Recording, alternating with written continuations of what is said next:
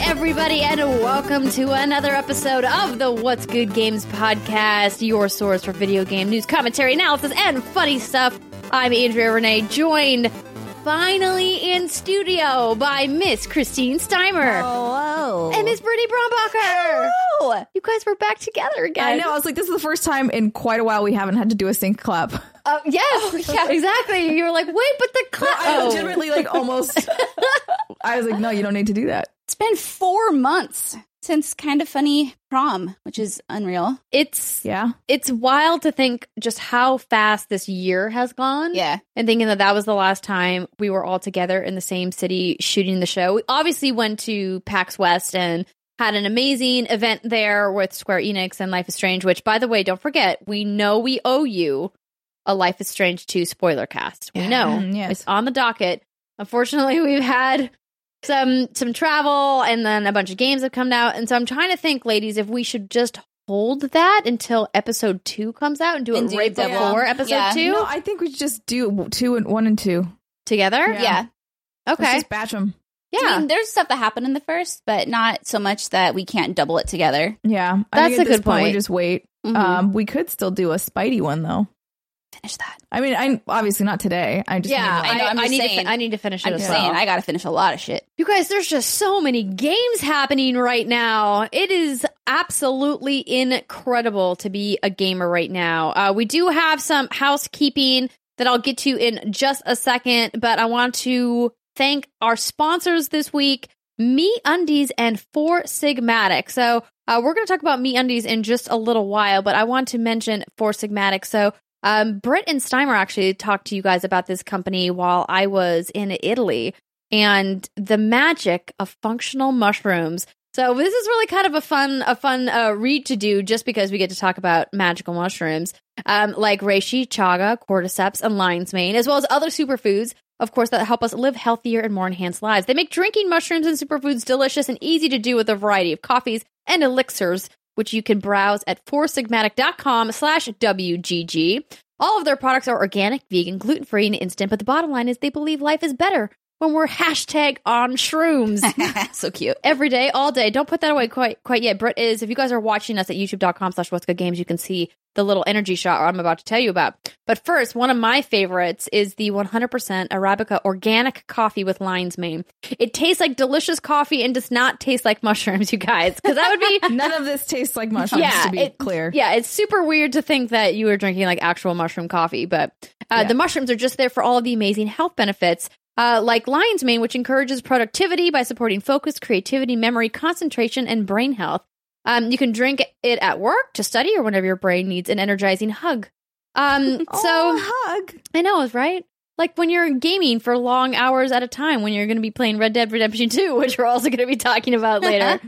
So Britt, you are holding the energy shot, which packed a whopping 1,500 milligrams of lion's mane for complete focus. Plus, of course, a little kick of caffeine, just 40 milligrams, all in that 2.5-ounce shot that you can take with you on the go. And what fruit is on that bottle? This is a pineapple, Andrea Renee. Pineapple. You may have heard one. I have heard of pineapples because Four Sigmatic uses real food, Steimer. They do. Instead of artificial sweeteners and flavorings. Pineapple, lime, and salt are just a few of the ingredients in that energy shot.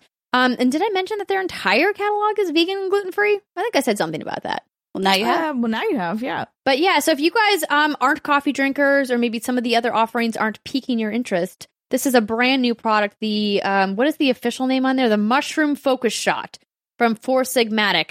Again, if you guys want 15% off your first order, you can head to foursigmatic.com/WGG. to pick out your new favorites today. Of course, foursigmatic.com/WGG and get your focus on for 15% off your first order. Oh, yeah. Go get on shrooms. Get on shrooms. Hashtag on For the ones shrooms. that are going to help you, not the other ones. All right. So some housekeeping. As you guys may know, TwitchCon is happening right now as you're probably listening, unless you're listening to this right when it published, which good on you. Or maybe you're watching it live with our fantastic patrons, because every once in a while we decide to stream the show. You never know when that's going to happen. You just kind of got to be along for the ride. So a big shout out to everybody who's in the chat watching the show right now. If you guys are ever interested in participating in our Patreon, we would love for you to be part of our community over there. Patreon.com/whatsgoodgames.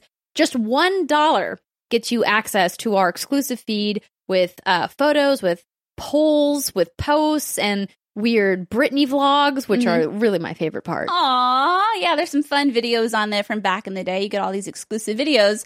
Every exclusive video we've ever published, you get access to, and there are some weird ones on there that we probably would not do today, but we're gonna leave them on there for They're you. up there now, though. Yeah, they're not going away. Exactly. So please do check it out if you guys are interested. But at TwitchCon, we are going to be making an appearance on the Spotlight stage at 2:15 p.m. Pacific time today, Friday, October 26th. If you're not going to be at TwitchCon, don't worry. You can watch it at twitch.tv/Twitch. Be sure to make sure to log in and watch us at 2 p.m. Pacific time. And then we're also the premiere episode of Twitch's brand new show, The Setup. That is streaming at 6 p.m. Pacific time at twitch.tv/Twitch. And we're going to be doing a meet and greet. That's right, from 5 to 7 p.m. on October 26th. We're going to be meeting for cocktails. Maybe we'll get there at 4:30. Maybe we'll stay until 7:30. Who knows? We don't even know. It's fine. Honestly, we're really flying by the seat of our pants on this one. I'm not even going to front. We are meeting at the Farmers Union in downtown San Jose, just a few blocks from the San Jose Convention Center where TwitchCon is taking place. Please follow us on Twitter at whatsgood_games, and we will be tweeting out the details. You can also follow the three of us individually, and we'll be tweeting from there as well. If you're in San Jose and at TwitchCon and you're listening to the show, please come by. We'd love to see you. We'd love to say hi. Doing our meetups with you guys are some of our favorite things to do throughout the year, and getting to talk to you about what you're playing and how you found the show. All of those stories are super fun for us. So hopefully we get to say hi in person. It would be great. Plus, Brittany, we've got some amazing streams happening tomorrow, Saturday, October 27th. My God. Becky, Look at her butt. Oh, we're going way off the rails. Sam and I are used to running the ship ourselves. Now we have some actual rules and regulations we got to follow. I'll only keep you to the rules just slightly. Okay, so I was stalling because I admittedly have to pull up the calendar to look at the exact times of everything. So yes, tomorrow, or not tomorrow, if you're listening to this on the day it comes out, it will be tomorrow. Saturday, October 27th at 12:30 p.m. If you are a patron of ours at any level, you can enjoy our happy hour Q&A live stream. We're going to be in costume. Drinking candy corn martinis. Look, yeah, it's going to be great. Steimer, do you know what you're wearing yet? I have to show her my cornucopia of costumes, remember? Oh, right. I was like, I'm just going to wear a onesie, but then I forgot. Oh, yeah, you have to wear an actual costumes, onesie. so yeah. I heard that conversation you ladies Well, had. the onesie is a backup if nothing floats your boat, but I have, as I mentioned, a diverse selection. Yes. It'll depend on when I get up to Saturday and how I will feel and how cozy I would like to be. I'm decided between a Link romper that I have and I have a zombie cheerleader outfit. Ooh, that sounds fun. Yeah, I have to choose between one of those. And then Saturday, October 27th, from 2:30 to 4, we are going to be doing a Lights Off stream. As you know, we've been releasing episodes of Lights Off every week, mostly on Wednesdays, sometimes on Tuesday and Wednesday, depending on how we were feeling that week. And we are going to be finalizing that with a Soma stream. And I'm very excited about this. I'm so excited. Have you played Soma before, any of you? No. I mean, did you actually anticipate us saying yes to that? I mean, I don't know. I don't know if you guys got a wild hair up your ass one week and decided to scare the shit out of you. Yeah, that is me. So I actually did try playing this. I did try playing this a while ago, and I tried to play Baby Ass Baby Mode where there was a cheat where the enemies would see you and maybe charge you, but they couldn't actually hurt you. But I inputted the cheat incorrectly, and they could kill me, and I didn't get much farther after that. It's kind of like Outlast, that you have to run and hide from these things. No. And the atmosphere building is so good. I don't want it. Oh, it's going to be great. I am so excited. I am so very excited for this. I'm just going to sit there. Crickets all around, ladies and gentlemen. That's okay. I'll be here playing for you. I'll feed these ladies alcohol. They'll be fine. And listen, we know that Red Dead Redemption 2 is out, and if you can't make the streams or you can't come to TwitchCon because you're like, I just have to go get my cowboy on, we get it. We understand. Yeah. Don't worry. If you want to join us on Patreon, you'll be able to watch the Happy Hour Q&A and, for everybody, the Lights Off stream on Archive. They will be available on both Twitch and YouTube. Well, the Happy Hour Q&A will only be available to patrons on YouTube. Correct. Yes. The other one will be available on both. Yes. Okay. Anything else, Britt? Nay. Don't forget to get your question-ins for the Happy Hour Q&A at patreon.com/whatsgoodgames. We will drop the link in there. We should make did we make a URL for that, Doc?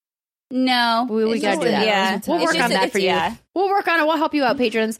All right. I think that's it for housekeeping. Woohoo! It's time for news. Are we doing Muppet voice? All the Muppets back? We can do the whole show in Muppet voices. Okay. Chip, chip, cheerio.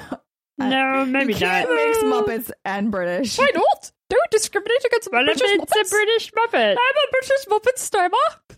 Oh, God. This is why. This is what happens when we're all together. Oh, God. Okay. That was fun. So good. Okay, so the first news story, and the news is a little light this week, which is actually pretty good because we have a lot of news. Yeah, we have a lot of hands-on to get to. Yeah. But we're going to start with PSN IDs, but I just want to let you guys know, if you're anxiously awaiting the Red Dead Redemption 2 discussion, we're saving it for the third segment so we can put it at the end of the show for people who don't want spoilers. We have a couple other games to talk about in the second segment, but don't worry, we're going to get there. We're not going to spoiling Red Dead Redemption. No, but we'll be talking about a couple things that may be considered spoilers for people, like location names and things like that. So if you want like a virgin Red Dead Redemption experience, you probably don't want to listen to the end of the podcast. Don't listen to us. Okay, here we go. Preview program for PS4 name change update comes with a long list of warnings. Is it like when you see those commercials for drugs? You will die from taking this, but we're going to show scenes. This will fix your headache, but will also possibly kill you. And they will show signs of scenic soothing out. People walking along the beach. Kayaking and shit. This is almost exactly like that. Yeah. Great. Love it. So this write-up comes from Polygon. PSN ID changes are finally on the way for PlayStation 4 users, but it looks like the process might not be as painless as we hoped.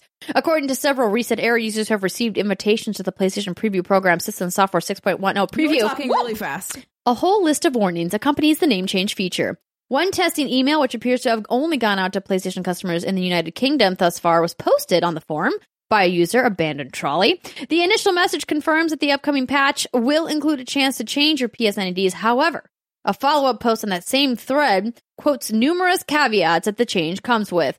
The message starts by warning players, not all games and applications for the PS4, PS3, PS Vita, and PlayStation systems support the online ID change feature. The warning continues. Yes, they did, but the warning continues, Steimer. Dun, dun, dun. By listing possible consequences of changing your ID. You may lose access to content, including paid-for content that you have acquired for your games, including content like add-ons and virtual currency. You may lose your games within progress. You may lose your progress within games, including game save data, leaderboard data, and progress towards trophies. Part of your games and applications may not function properly both online and offline. Your previous online ID may remain visible to you and other players in some spaces. The message also specifies some details that are, at least for now, specific only to the preview version of the ID change feature. First change is free for all users, so that's good. Second change will be charged at €9.99 or £7.99. PlayStation Plus subscribers will receive a 50% discount. If your previous online ID violates any of the terms of service, current, you will not be able to revert back to your previous online ID. You can revert to your previous online ID once per account during the preview period. Sub-accounts cannot utilize the change online ID feature, and after you change your online ID, it may take a few hours for some services and applications to reflect the new ID. That's honestly like the least of the worries here. So even if you have so this doesn't fix if you have like a sub-account and you can't make it a real account. Correct. Hello. And what we've discovered earlier this week on Games Daily is somebody wrote in and was like, hey, I'm squatting on a name that I really want. Am I going to be able to like cancel my first one and use that one? It's like, nay, you can't. because if it's been used by anybody in the PlayStation ecosystem, it cannot be used by another account unless PlayStation completely deletes all of the account data from the PSN, which they're not going to do because you are allowed to revert back to your previous PSN ID.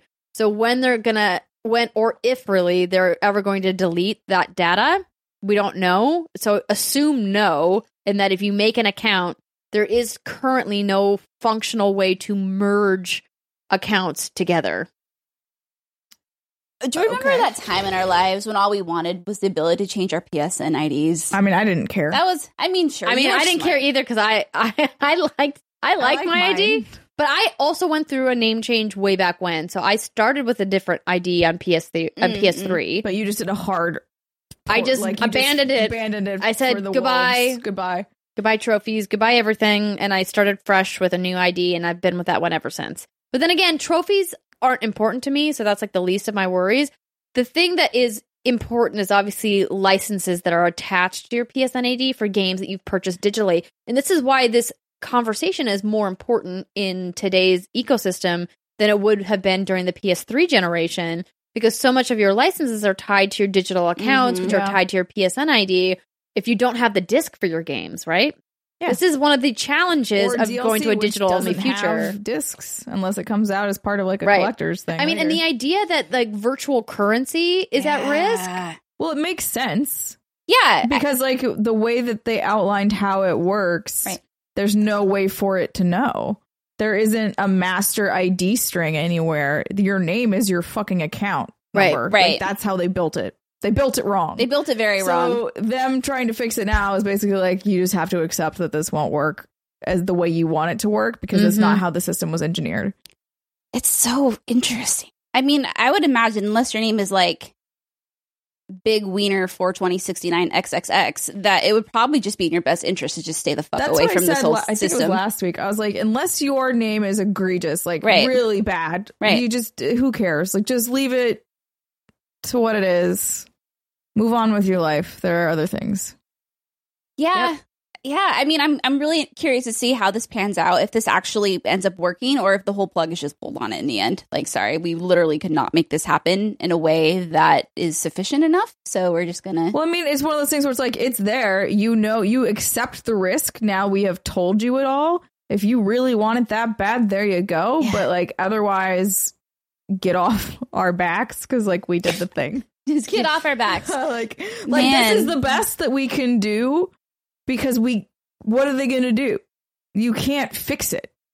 You can't fix it at this stage. If Sony with all their resources can't like make this a super duper easy fix, then it's a really messed up situation. Well, I think what the real problem is that the way that they designed the back-end architecture within the PSN network or the PlayStation network just kind of inevitably set up these systems that they all are reliant on a specific like workflow, and changing that workflow kind of dominoes and breaks the system. Yes. And they've been working on a way to fix that, which is why it's taken them so painfully long to get to this point where they're even talking about it being possible, that now they're like, hey, it's going to work for the majority of like PlayStation 4 games, right?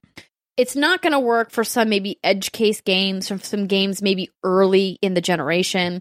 And then specifically games that more aren't getting support anymore. Right. Games, particularly from the PS3 generation, that aren't being supported at all, that haven't been updated probably in several years. Those are the games that they're like, hey, guys, we just don't know. We don't know if it's going to completely break this or not, because they haven't been able to test every single game that's on the platform. Yes. And that's the scary part. And that's why it's like, I understand that this is clearly an umbrella statement that PlayStation is making, which they have to make legally.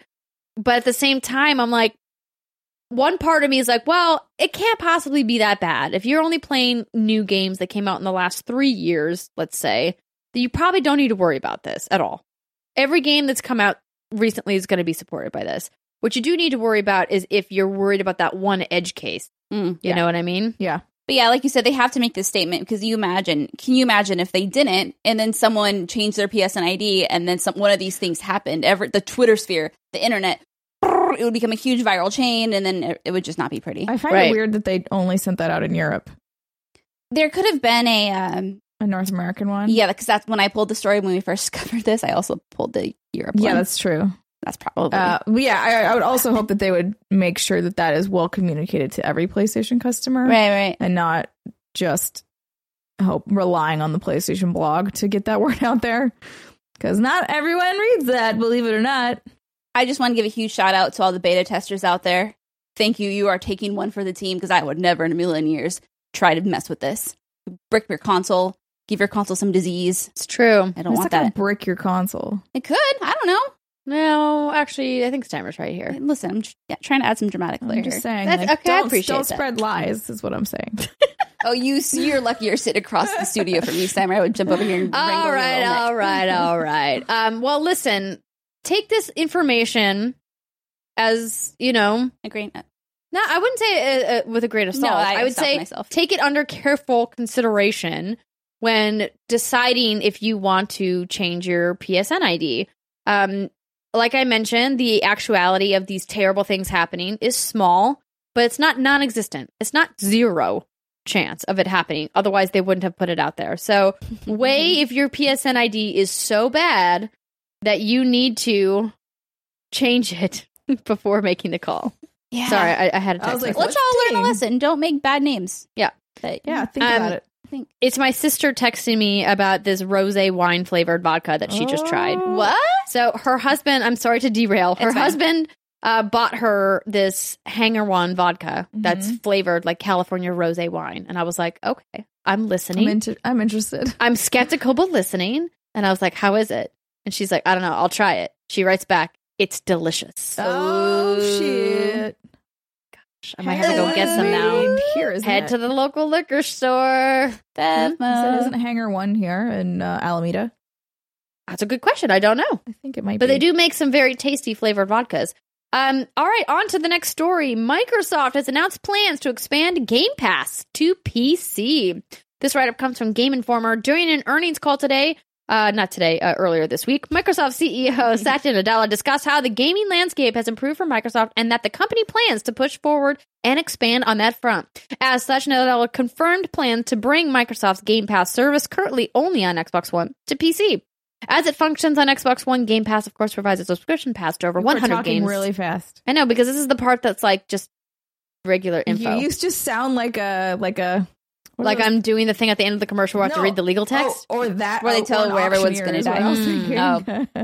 thinking. I apologize. It's okay. Earlier this year, Microsoft made the bold declaration that every first-party game would launch simultaneously on the service, I like the soft letting voice. players download and play titles on day one for the price of admission alone.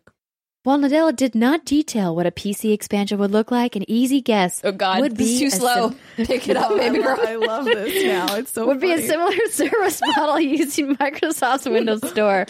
As part of the Microsoft Play Anywhere initiative, every first-party game is intended to release on PC as well as Xbox One, with digital versions being cross-compatible in They terms said of digital ownership. virgins.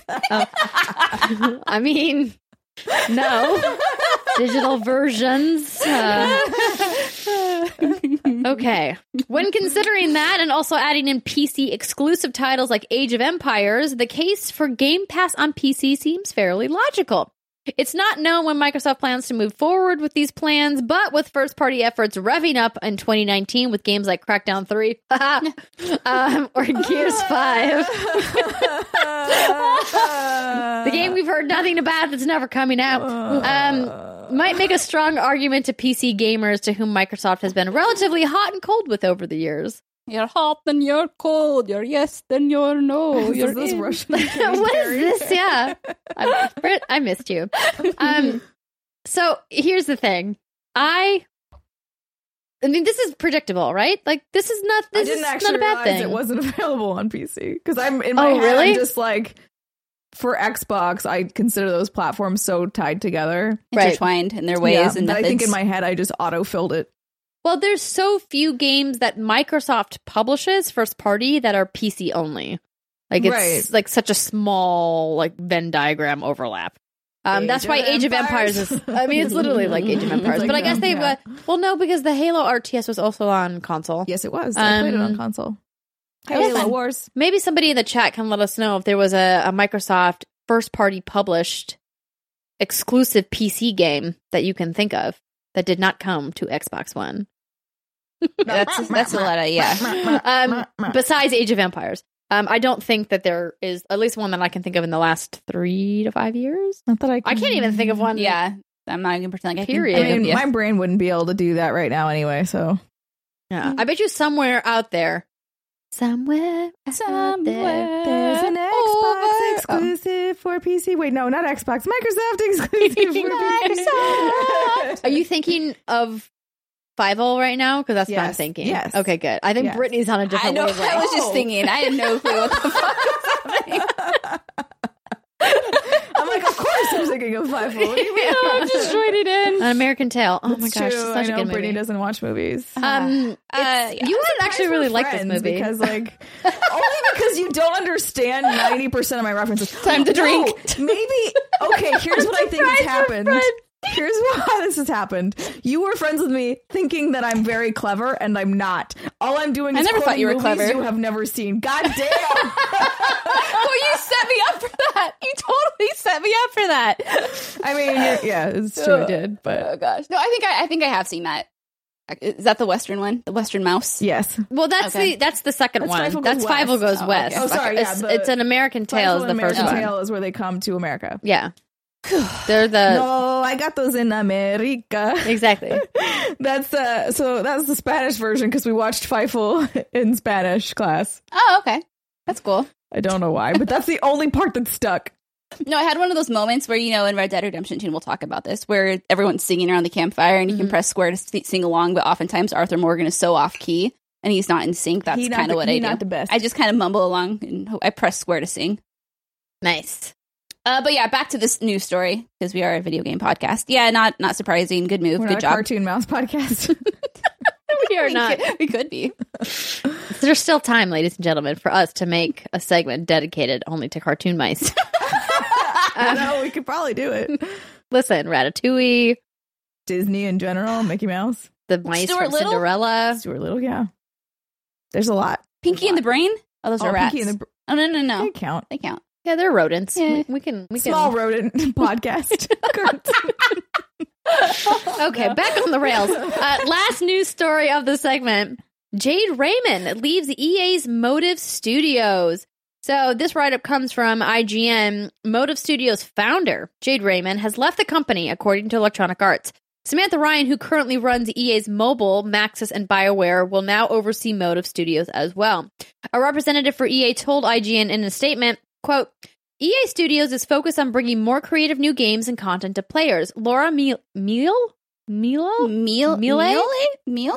her team have taken several steps internally to better support our game makers in this pursuit, such as expanding Samantha Ryan's portfolio to lead additional studios, including Motive. Samantha is known for driving creative design and supporting game teams so they can bring visions to life. Okay, this And he is talks all about- about yeah. Samantha. She's great. Skipping forward with this change, Jade Raymond has decided to leave Electronic Arts. In her time with us, Jade has helped to build great teams, and our projects underway at Motive and other studios continue unchanged. We're appreciative of all of her efforts, and we wish Jade all of the best as she moves on to her next adventures. We are driving greater creativity into everything we do across EA Studios. Cool. Okay, so this is some interesting news. First, I think it's awesome that another female is taking Jade's spot because we need more females in leadership roles in game dev. So that's great. Mhm. That's good news. This having Jade leave is kind of a head scratcher because she was overseeing, I believe, the Star Wars project that Massive was working on, right? I don't know what she was To she was the working internet. I'm pretty sure she was. Motives Montreal Sturdily currently has an open world game in the works. on. Or maybe I'm confusing her with... I was like, that doesn't sound right then. Maybe I'm confusing her with the thing that Amy was working on. Yeah, Amy was the one who was working on the Star Wars game that got canned. Oh, the Visceral. Mhm. Yeah. Here we Yeah. go. The project, which does not have a title or release window, was pitched by 3 developers. Oh, so it's super secret. Okay, so Raymond founded EA Motive in 2015 after departing Ubisoft with initial goal of focusing on new IP in close collaboration with BioWare. Its New first IP. project, however, was to work with Visceral and Amy Henning's canceled Star Wars game. Oh, see, maybe that's what... yeah. See, I thought that that's what she was working on. Yeah. Okay. But what's crazy, she hasn't issued a statement yet. But I guess since they canceled that project, maybe she also was working on something else, which would make sense. But just as a history for people who maybe aren't familiar with who Jade Raymond is and why she's important, why we're talking about her. She was, of course, the founding member of Ubisoft Toronto. She left the company in 2014 after 10 years there. She was a producer on the original Assassin's Creed and later an executive producer for Assassin's Creed 2, along with Tom Clancy's Splinter Cell, Blacklist, and Watch Dogs. Man, it's been a long time since we got in a Splinter Cell. Yeah, well, I mean, that was one of the rumored things we thought Ubisoft was going to talk about at E3 this year, and then they didn't. That was a fun game. I liked it. Yeah, I mean, we're definitely due for some Splinter Cell.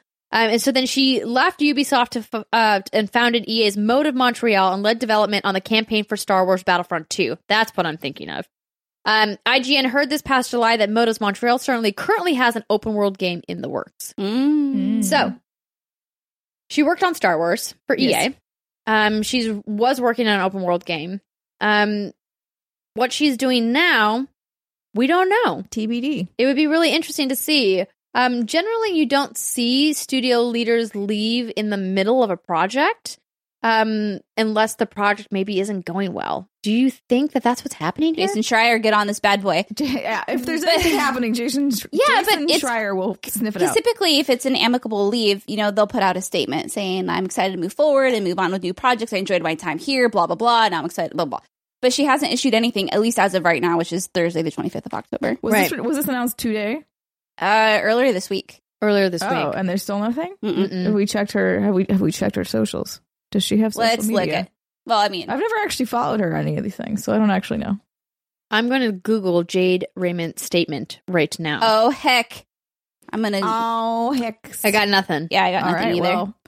Well, no statement. No. So, they didn't even put a thing in there from her, which usually you might do. Yeah. Amy didn't make a statement when she left either.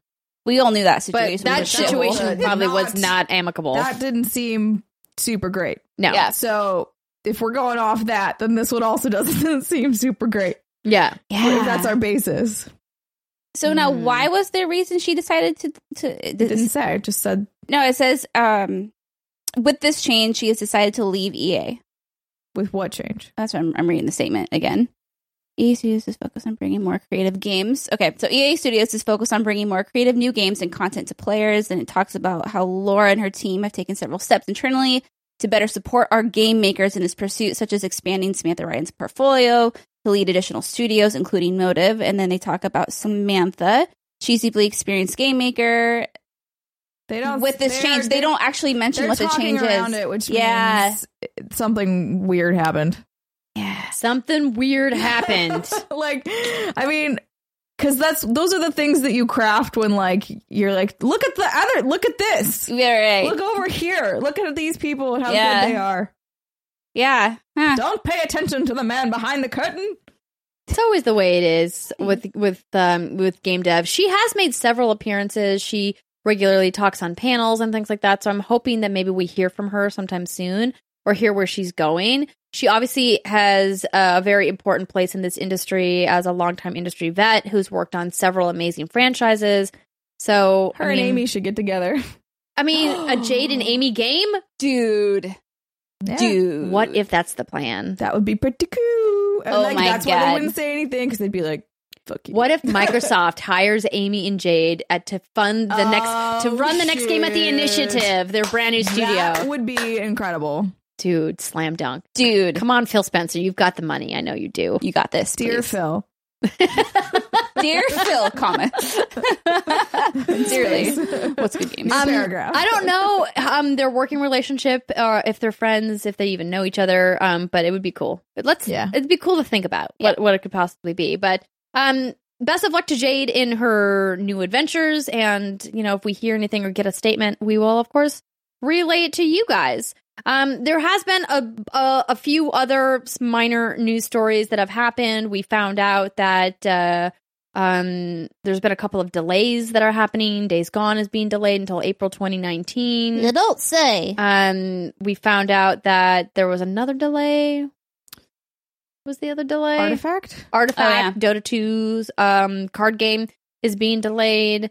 Do we know when? Nope, Okay. I don't think so. Just a couple months, I think. Maybe we do know when. No way. Maybe I'm lying about Google not knowing artifact when. delay. Oh. I do also just want to mention that we found out that Kingdom Rush Vengeance is launching for iOS and Android next month, which is very November. exciting. Artifact is delayed until November. Oh, There you that's, go. right And around what the I'm corner. very excited Just around about- Riverbend. Gun Media and Bloober Team. Gun Media, as of Friday the 13th, folks. They have worked a publishing partnership with Bloober Team, who developed and made Layers of Fear. Bloober Team. That's like when I say pure blue octopus on our Turbo patrons every month. It's like my favorite thing to say. That they are publishing and doing all the marketing for Bloober Team for Layers of Fear 2. And I'm very, very, very excited about that. I'm very excited. Steimer's not so excited. She played that with me and she... The scariest part, though, was when Andrea jumped at us. Oh, yeah, that was right. You did do that. Was Layers of Fear. Yeah, because the timing Was it? I thought it was during perfect. Slender. No, that was Layers of Fear because Okay. like they have sounds like Yeah. as if this thing is crawling by this door and you're in like a room. Mm-hmm. And I was like, this sounds like it's getting closer, and then you opened the door, and I was like, bah! No, Layers of Fear 2 takes place on a ship. That's all we really know about it. That sounds terrible. That sounds wonderful. I'm so excited. And Steimer went gear No, I'll out to tell play you with why me. later. I've had some really messed up dreams lately, and one of them involves a boat. Oh. Okay, maybe Andrea will play it with me. So I'm noping. I out will. of that. I will contemplate and get back to you. Get back to I need you. a scary game partner. All right, everybody. That is going to do it for the news segment for this week. We are going to take a short break. And when we come back, we will be talking about what we've been playing. I have been putting off chatting about my time with Resident Evil 2 at Tokyo Game Show until Britt and I were together. I also got to play in the Fallout 76 beta. As limited as my time with it was, I did get to play, so we'll be talking about that as well and some other stuff. So stick with us, everybody. We'll be right back.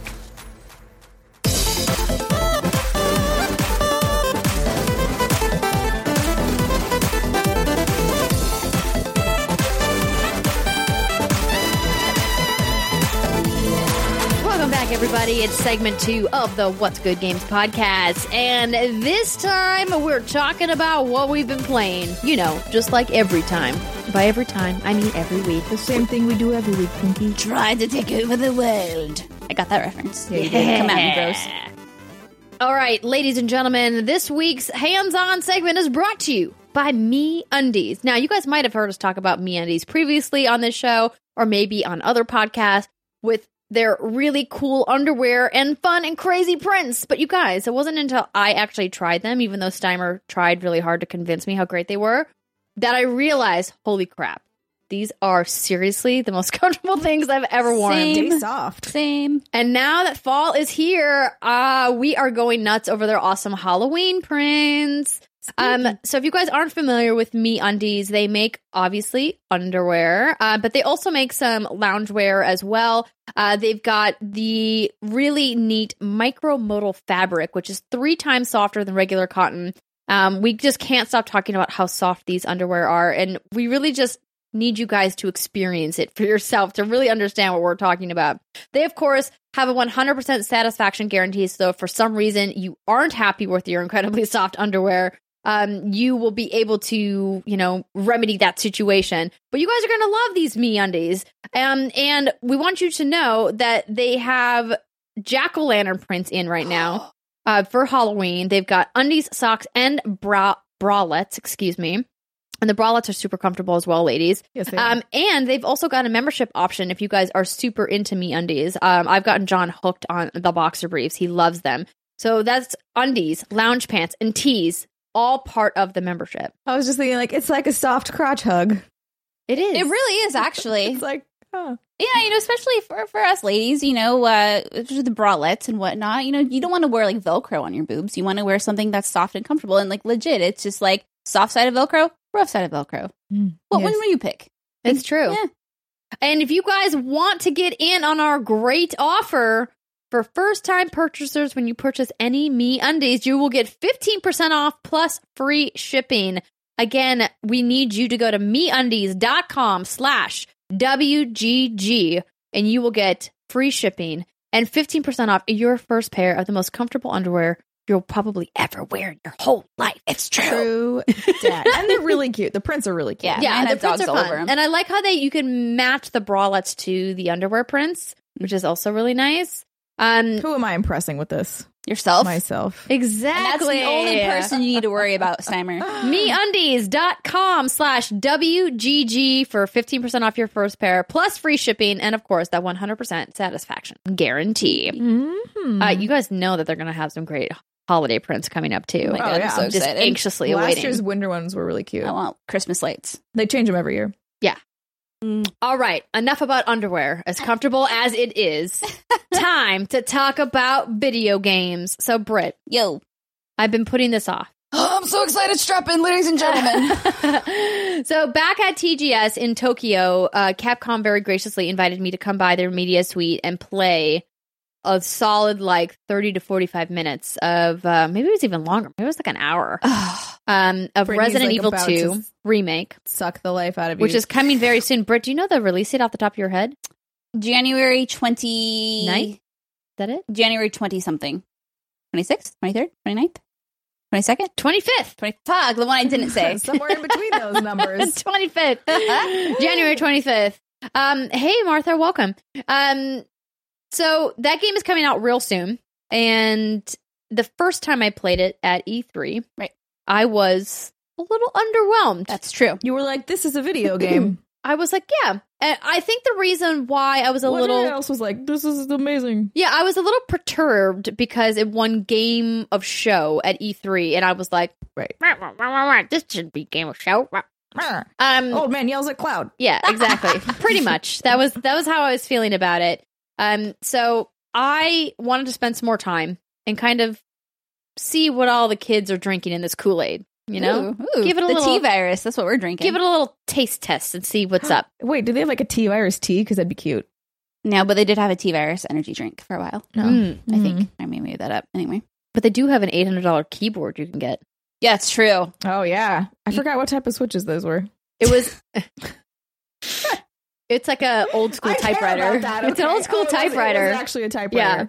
Yeah, it's a Okay. USB though, so you plug it in. Yeah, I actually have thought. Anyway, sorry. No, not going to go down that rabbit hole.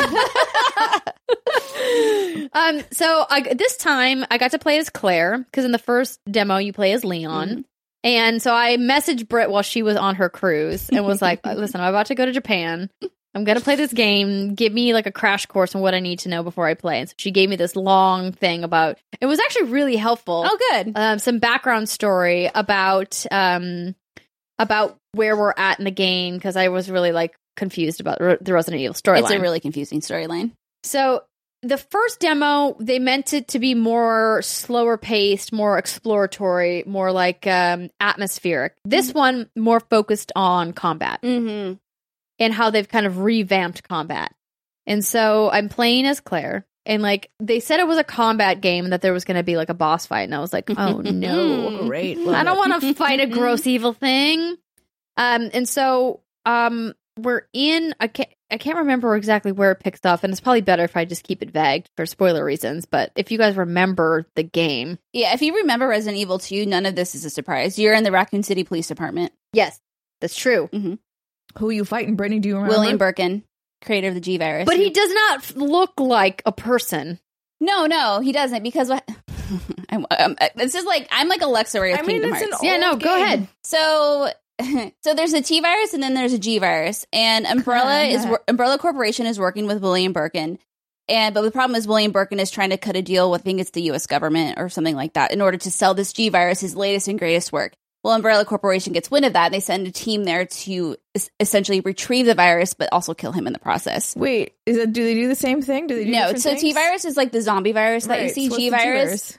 T-virus? Think of like the big mutant-y, like mutant, crazy, big, weird-ass abominations. But why would you want more bad things in the Because world? these are supposed to be bioweapons that would be used in our military, supposedly, in order but to... they got out and now everybody Exactly. bad. It did not go well. So Umbrella came to William Birkin, like, hey, William Birkin, we're going to take this now. And he's like hell you will. And they shoot him and kill him, but they didn't know he had a vial in his hand when they killed him.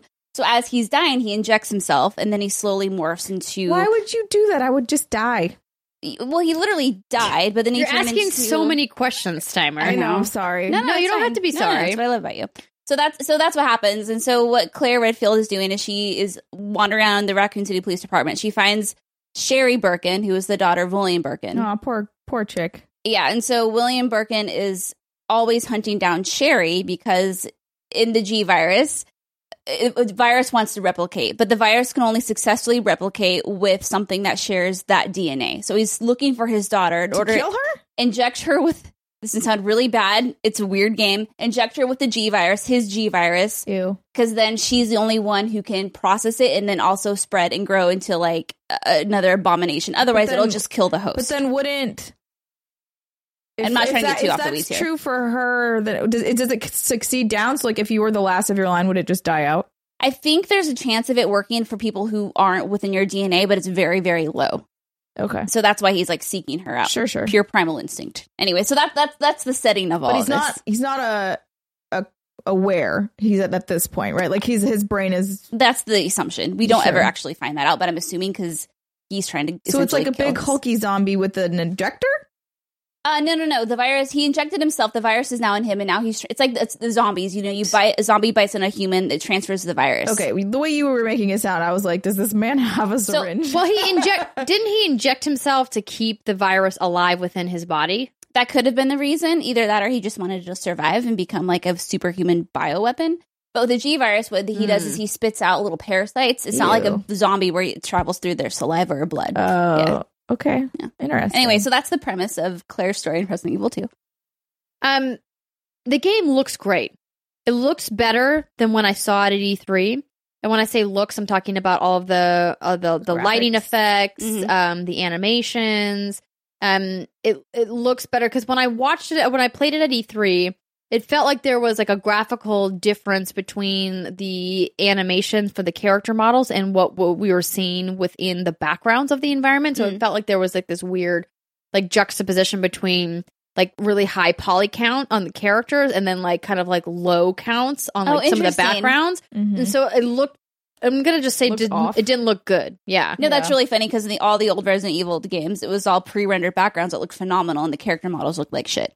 So That's how they had to do maybe They they, were like, let's flip it. Let's or flip it. like they just didn't do that much with the backgrounds and then Yeah, they did a 'cause it was like lot they with the wanted character to do models. the characters first, and then we're like, Mhm. we'll work on the backgrounds later. Yeah, so it looks good. Looks better than when I saw it the first time. And it plays really great. So like they've moved the camera position a little bit in the remake from the original, and that really helps particularly in the combat sections to be able to like see a little bit. You still move fucking slow as molasses. Which There's is no like slight.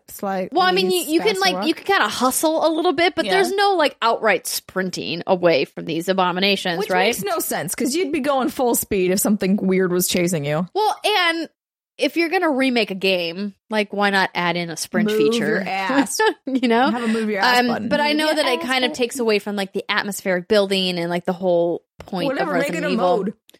No, listen, I'm with you. I know. I'm just, trying you to are. hypothetically imagine why they wouldn't do this. But I was in this gun combat scene, so we're in like what looks like a machinery room where there's like a bunch of alleyways and things. You're basically running in a big circle. It's like a little mini boss arena, right? Yeah, Yeah. exactly. And Every so time you I can see craft a thing like that. I'm always like acid boss. grenades on the fly, which is inevitably how I took them down. But like, I almost ran out of ammo by the end of it, which is my least favorite part about survival horror games. Same here. Yeah, I hate that. Yeah, What are you supposed but to do you when love run it out of though. Ammo? I You hate like it, but I love it. smack them? Well, You die, I guess. melee? You do it over. So I think I watched. It could have been IGN's demo of. I'm assuming what you played, right. and actually, no, it wasn't IGN. It was the community manager for Street Fighter. I think was playing it, and he found a whole bunch of ammo in like a nook at the end of the fight, and he's like, "That would have been helpful earlier." So Yeah, so I ran out of ammo right away because I was just bad at shooting this guy as it was approaching me because I was freaking out. because you have to Yeah. shoot his eye, And which is the- like on his arm, And the it's- person helped me at the demo was like, "Hey, if you go over here, there's a cache of ammo." And I was like, "Thank you, God bless you." Because like she could tell that I was struggling and I wasn't there to try to, because I had 2 games I had to play because I was also playing Devil May Cry. Mhm. And so I was like, listen, I have a limited amount of time. If I was playing by myself in my house, like it'd be fine for me Sure. to like figure that out on my own. But like, right, I gotta go. help me. And so she showed me where the caches were, but it doesn't make it easier to get to them because it's still like chasing you very viciously. Wait, so does it run fast and you run slow? It chases after you, but it also jumps up, right? And then it randomly crashes down. But let me see if I can pull up the gameplay because it's got this giant eye on it, and it's like I am Sauron. it's like really gross looking. Of it's course it so is. good though, and it just gets better and better the more the games. So he's a big hulky thing, and so I don't think he. So the way the boss fight goes down is, you know, like Andrea said, there's all these little corridors and nooks and crannies, and you never know which angle he's going to approach from. He does hop up on top, and then he'll drop down on you suddenly, like around you. Hold on, let me get rid of this. And ad. he does have a big eye that is like on his arm, and that's obviously his weak point, and that's the part you try to shoot. So this is the thing that's like chasing you. But it's hard to shoot that thing when it's running around. And here's the thing: is I'm going to do real bad at this combat because you have to have precision to shoot the weak point, and I'm really, really bad at that. And my favorite way to play Resident Evil games was with probably cheats. because the person playing this demo doesn't want him to get close enough to like so you can see it. But just know that he's like a mutated gross monster. Yeah. Yeah, he's not that bad looking, actually. Just wait. I mean, Well, I wouldn't once he's like- up close and he's like trying to eat you, And his face is like kind of there, kind of there. not. You can see the big eye there. From far Yeah. away, it's okay. Plus, it's a big old mess. Yes. So the gunplay felt good. Mhm. The on the fly crafting felt good, painfully slow in some instances, but better than Hey, not making being a able to grenade craft on the takes fly, time. Mhm. right? And I mean, I think I'm interested, but Yay! I'm gonna say I wasn't before the Claire demo. I was like, listen, You just like her red Leon's a jacket. cutie, that's fine. Yeah. But like I really don't care about this storyline. But like everything that happened with Claire and the other character in this demo, I was just like, all right. That's All awesome. right, I think I'm in. Yay! Oh, that makes me so happy. I mean, I'm honestly pretty scared to play this game. And like, not like, oh, I'm scared. I'm a little like terrified to play this because it looks so I mean, I've played the E3 demo twice now. Yeah. Obviously, I haven't, and that's just as Leon. I haven't played as Claire. But the way the zombies move, the fact that the zombies can come through the doors now. Well, It's like, yeah. So the idea that the doors. zombies can open the doors in this game, I was like, that's not fair, you motherfuckers. It's- I Like, mean, what's that's that true. about? What if you're not going to let me speed up? You need Yeah. to you got to pick a lane. No, I totally agree. That's something that I don't like that about this is that the zombies can come through doors because You it's can't like fix the never the shitty Resident AI and make them way Yeah. better, but then not give you the ability because to get like away. as a character, you know, you open the door, but the zombies just like run into it. It's like boom, we're gonna open. And it's like nah, like I don't think Yeah. because that was part of obviously in the old Resident Evil games, like transferring between like sections. You know, you would get the black screen and you'd see the door and it creak open, and that was the transition to the next game. And it's like okay, you know, if you go into a new section, that you're safe. I air quotes for those of you listening, safe. But the fact that they can bust through, I understand that makes it more intense for the survival horror aspect of it. But Sure. for my own sanity, like, where's the comic relief in this fucking game? Yeah. That's kind of like, I think the idea is there is none, right? I guess, but damn, Gina. Oh well. Yeah. Oh, awesome. Well, I'm happy you had a positive interaction with it. Yeah. It was good. I still want like a baby ass baby mode. Yeah, and I don't think this game has a difficulty. I think what it does is Yeah, it I adjusts. don't think so. Yeah, it adjusts your gameplay and your style. And if you suck, it'll It's like you're real bad. There you go. I'm kind of contemplating just getting eaten a lot in the beginning, so it'll put me on baby ass baby mode. Just be like, oh So wow, you're I gonna died cheese 10 it. times Cheese in the it. beginning. I'm into it. Absolutely. Please. Listen, I love this game for the story and the lore, not for the fucking death all the time, not for dying and the gunplay. Speaking of Story death, of my life. Speaking of death, you've been playing Speaking Tomb of death. Raider. Oh. That's a good transition. good. I'm into it. yeah. So I obviously wasn't here for last week. I was in Orlando, but before that, I had been playing the shit out of Shadow of the Tomb Raider, and I love this game so much. It might be my favorite installment in the series. And oh my god, We're eating candy corn for everybody and so listening. I haven't talked to you about this, Andrea, but Assassin's Creed Odyssey just isn't clicking with me for some reason. Oh no. I know. It makes me really sad. And I was telling Steimer, I don't know if it's because I feel like at the time I knew that Red Dead Code would be coming in soon. I still hadn't started Tomb Raider. I haven't finished Dragon Quest. I haven't finished Spider-Man. And the map of Assassin's Creed is just so daunting and huge and large, and that is what she said. And I don't know what it is, but I cannot get into any Assassin's Creed yet. I love the narrative. I love watching the story and watching where it's going, but as soon as I start playing it, I just kind of lose the interest, and I don't know why that is. Yeah, it's really bizarre. So I started up Tomb Raider, and what I found about it that I loved, it was much more linear, obviously, and you know where you're going, you know what you're doing. It's more action-packed. There's much more dialogue and character interactions, and for me that was what I think I was craving at the time. And we'll talk about this about Red Dead, but obviously Red Dead is also a very large game, but I'm not finding that I'm having the same issue that I had with Odyssey. So it could just be a setting thing, which is weird because I thought I would love Greece. Yeah, because it's beautiful. And I was talking during our Patreon pre-show live stream, Jason's playing Odyssey right next to me while I'm playing Red Dead. And I love watching him play. I'll like look over there and watch the cutscenes and see what he's doing. But once I have the controller in my hand, for some reason, I'm like, I don't know. It's really strange. Anyway, Tomb Raider, I really like it. I like where it's going. I like Lara Croft, even though she's kind of a flawed character in her own ways. But the game's really fun to play. Where are you at in that game? If you can tell me without being too spoilery. I'm trying to even remember. I don't even know if I could tell you. I haven't played it in a few weeks. I don't remember. Wait, I'm 50%. Okay. I remember that. Okay. I remember leaving. I think I have an idea of where you're at. But you're having fun. Mm-hmm. Yeah, I love it. It's really fun, really entertaining. It's what you would expect, but to me, that's okay. That feels good. I think it'll end up on my top, 5 to 7 personal game of the years, because it's just really fun. How do you have the sliders? I have combat on, I think, easy, because I'm a baby-ass baby mode, but I have all the puzzles and exploration and stuff on normal. Does that sound right? Yeah. Mm-hmm. Yeah, because it's I was telling Simon this too. It's Tomb Raider isn't a hard game by any means, but it's just so much easier to put on baby-ass baby mode and just kill everything and move through and experience the story. And that's just what I like about these games. I can't remember if I ever talked about it. But I think that there was one part of the combat where I was like, this was weird. Mm-hmm. And it was the fact that and I feel like they've done this in the past ones too, maybe, but I don't remember. They introduce the enemy type with infrared goggles. And then there's one part where you just have to figure out how to get around them. And then immediately they negate it. And then immediately they're like, but you can do this and go and get around them. And I was like, why the fuck did you put these in here? What? Yeah. I just thought that weird because I was like, oh shit, it's gonna get harder now. This is gonna be a challenge to try and get around these guys because they can see you. Oh, but I'm finding myself. The next level, it was no, you really only had to kill those 2 dudes at one time, and then otherwise you were fine. Yeah, but no, I really enjoy it. I like all the challenge tombs and collecting all the things I can. Tomb Raider is one of those games that I want to collect all of the things. That's a game I definitely want to go back to when I have some time, in December or January. Because I'm like you, haven't finished Assassin's Creed, haven't finished Spider-Man, haven't finished Red Dead, obviously. I haven't even finished the content in Forsaken and Destiny. I re-deleted Destiny. I can't stop. I can't stop. No, I just don't want to. You telling me you want me to remove you from the clan? Yeah, go for it.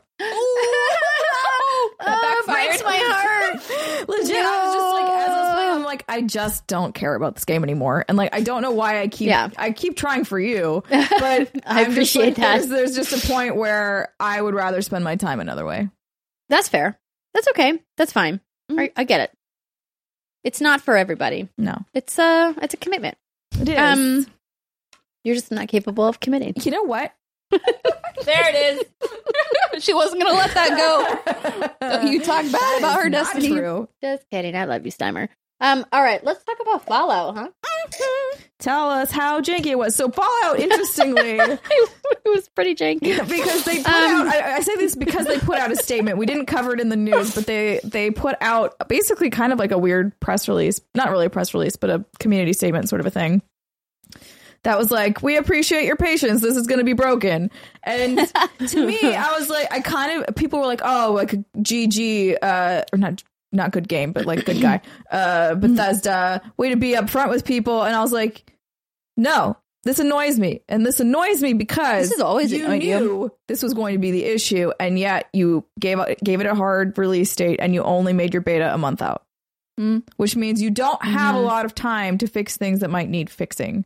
Yeah, for launch. So that that annoyed me. Anyways, but tell us of your time.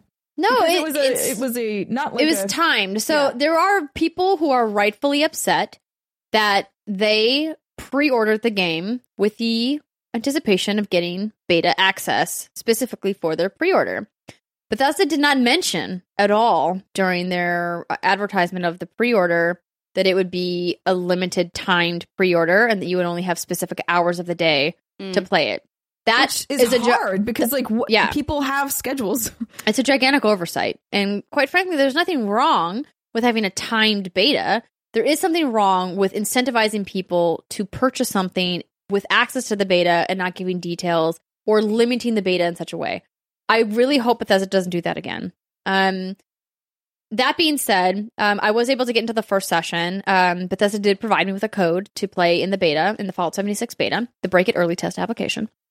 And my immediate reaction when I logged in, I made my character, I tweeted her, she's really cute, was like, wow, this looks almost exactly like Fallout 4. Now, wouldn't be a terrible thing if this was like Fallout 4 DLC, but I was hoping that there would be at least a little bit of difference Sure. or improvement in the art style or the way that the graphics look.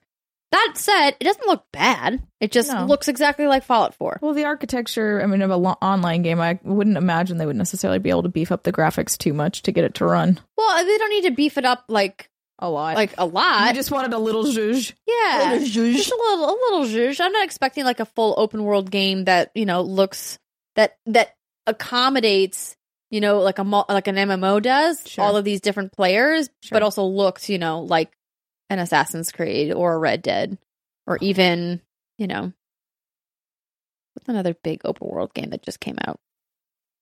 What am I thinking about? I remember booting this up, going, oh, so many open world games right now. It'll come to me eventually. So, load in. You start in the vault, and you do this little tutorial section. The RPG system with the different categories is the same as in previous Fallouts, but the way that they assign points is a little different. So previously, in all Fallout games, when you make your character, you assign your points to the different categories for how you want your character to play. Yeah. Here, every category starts with 1 point, and there's a card system. Okay. So as you do missions, you earn cards and points, and then you can spec points into the different categories, but then you pick like a perk card to assign to that specific vertical of. Does that also increase your point, or is it just Yes. Is it just so a point increase? It's like one card is 1 point, and then each point that you unlocks access to different types of cards, I believe. Okay. I don't have it all figured out just yet. Sure, because it was only like a couple of hours, right? Yeah, it was like I spent like 2.5, almost 3 hours in the game. Okay. So there's a lot of questions that I still have. Sure. The next session is on Saturday, but I believe we'll be in the middle of our stream. I kind of joked around on Twitter, I think, earlier that I was like, well, if we want a break from playing scary games, we want to jump into Fallout, we could. But I would love that, but I know Brittany wouldn't. Let me have my moment. well, I mean, after the scary stream. Oh, that'd be fun. Because As a palate cleanser. because I think Perfect. it's from 5 to 7 p.m. Oh yeah, I'd love to see it in action. Pacific time. I'd be down but for I have that. to double check. Yeah. Okay.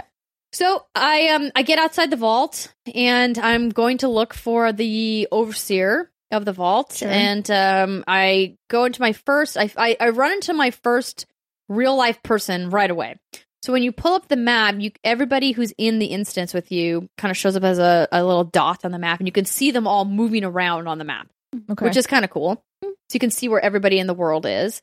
And so I immediately emote. There's an emote wheel. And I was like, hey, friend, how's it going? And then they were like, let's be in a party. And I was like, sure, why the heck not? Let's do it. And then we just kind of walked around and like looked at stuff and picked up stuff. And I ran into my first like complaint. Oh. When we got to the first little hub section where there were like 3 different crafting tables, because in Fallout, when you are at the crafting table, there's an animation of your character like banging away at the table. Yep. You have to wait in line to use the crafting tables. Oh, Yes. Now, how many tables are there? There's one of each type. In So a there was hub area. so there was one armor you have to table, go or find one your weapon own. table, one chemistry table. Like you'd have to find a table somewhere else that no one was using. There was 2 camp campfires, so there was 2 crafting tables in the hub, but like that's still just 2 for like there were 7 people in the hub when I was there. That's not typical for MMOs like that. No, you can go interact with it regardless. Yeah, I think basically your character doesn't animate; you just kind of stand there. But then the menu opens up on your screen, and so that's the first problem that I ran into, because when you're playing Fallout by yourself, it's kind of neat that you're standing at a bench. Sure. You know, your character's like banging away or whatever on whatever you're making. But in an area where you have to share the table, and so you're pretty much at the mercy of the people in the instance to get off the table when they're done crafting. Right. Or what if someone's like, oh shit, someone called me for dinner and I'm still at the crafting table. Yeah, and I can't imagine they would keep that. Yeah, they need to. That's a must fix. Yeah, so that's like the first hey, this sucks. This is an immediate pain point that was not fun. Right. And so I ended up just leaving because I and the problem was like one of the first quests is you have to craft a piece of light armor or whatever. Oh my god! So they're gonna send everybody to these crafting tables. Yes, and then you have to fucking get in line. It's like take a number. So wait, is the line like an actual line? Well, or no, is it queue you up? Oh no, like it's a free for all. It's a free for all for whoever, because you just gotta stand next to them. That definitely won't stand. And I didn't get into proximity chat because that's just not my thing. No. But I've read a bunch of terrible stories about people in proximity chat as well. I had it turned off so I couldn't hear it. Yeah. But so I'm out in the world, and it is definitely Have you abandoned the party at this point? Yeah, no, I left those. I left those guys. I was like, hey, because he invited somebody else to join, and I was just like, listen, like I just need to like go do these missions by myself for a little while. Yeah, because I'm not used to playing Fallout with anybody. Right. I don't play Bethesda games with people. You know, like they're very solo experiences. And so I was like, I just want to kind of wander around and listen to holotapes. Oh my gosh. There are so many holotapes. I don't know why there's so many holotapes to pick up in the beginning of the game. Everyone. So is that how they tell the story? Yeah. So generally what you do is, you know, you'll pick up a tape and then it'll play while you're walking around the world, and it'll give you some context as to like some of the side quests that you're doing. Radio stations return, tuning the radio frequencies return. I mean, it feels a lot like Fallout 4. So far, I haven't gotten far enough in the narrative. I only made it to like level 5 or 6. Before I dipped out of the beta to go back to playing Red Dead, but the guns feel identical. You can still change from first person to third person, which is, you know, a nice thing that Bethesda does. You can the thing I did really like VATS on other people. I haven't tried using VATS on other players. You unlock PvP once you get to level 5. So I didn't tool around with any of the online settings to see what you can and can't turn on and off as far as to like who can kill you in certain instances of the world. Sure. But I tried to just stay away from people because I didn't want to fight anybody. So instead I was just running into super mutants everywhere. In which case it's kind of nice to run into people because then they help you fight the super mutants. But the enemy of my enemy is my friend. Exactly. Yeah. One thing I really like that they did that I want more RPGs to do is they allowed you to have different character skins, different outfits, but the armor you had equipped was invisible. So, like in previous Fallout games, your armor is left piece, right piece, arms and legs. So you're wearing, you know, 5 to 6 pieces of armor depending on what you're wearing. Mm-hmm. And so that can get kind of bulky and ugly depending on like if I'm wearing like a light leather piece here and like maybe I'm wearing, you know, like a power suit piece on my other arm or whatever. Sure. It looks weird. But what they allow you to do is like wear a complete outfit and it covers all the armor. You don't see the armor. But you still get all of the benefits from the armor. That is good. Yeah. So that's cool. Look how I want to look. Yeah. So they like even had in the on screen, they're like, well, walk around the wasteland in style by hiding your armor. And I was like, okay, that's great. I love that. We know it's ugly. Here you go. Well, it's at least ugly in the beginning, right? Like, yeah. I mean, you're I just would argue equipping... it's ugly all the time because it's usually scrap. Right. It's Fallout. Like, but Yeah, and in most RPGs, you're just equipping the best piece of gear, and you just look like a mismatched fool. Oh my god, I still remember my metal hot pants in WoW. It was so weird. Oh, dude. Yeah. It was basically chain metal, like booty shorts. That sounds that right. was better than the full plate armor. Full plate armor that I had. Yeah, that sounds right. Like these must be some sort of weird magic video games. Yeah. So I am. Did you run into any technical hiccups? Oh yes. Right. What from the moment I got out into the wasteland, out of the vault, the backgrounds popped in and out as I was moving. So as I would Constantly? yes. So as I would run forward, the background would pop in Is that as I was running disorienting? forward.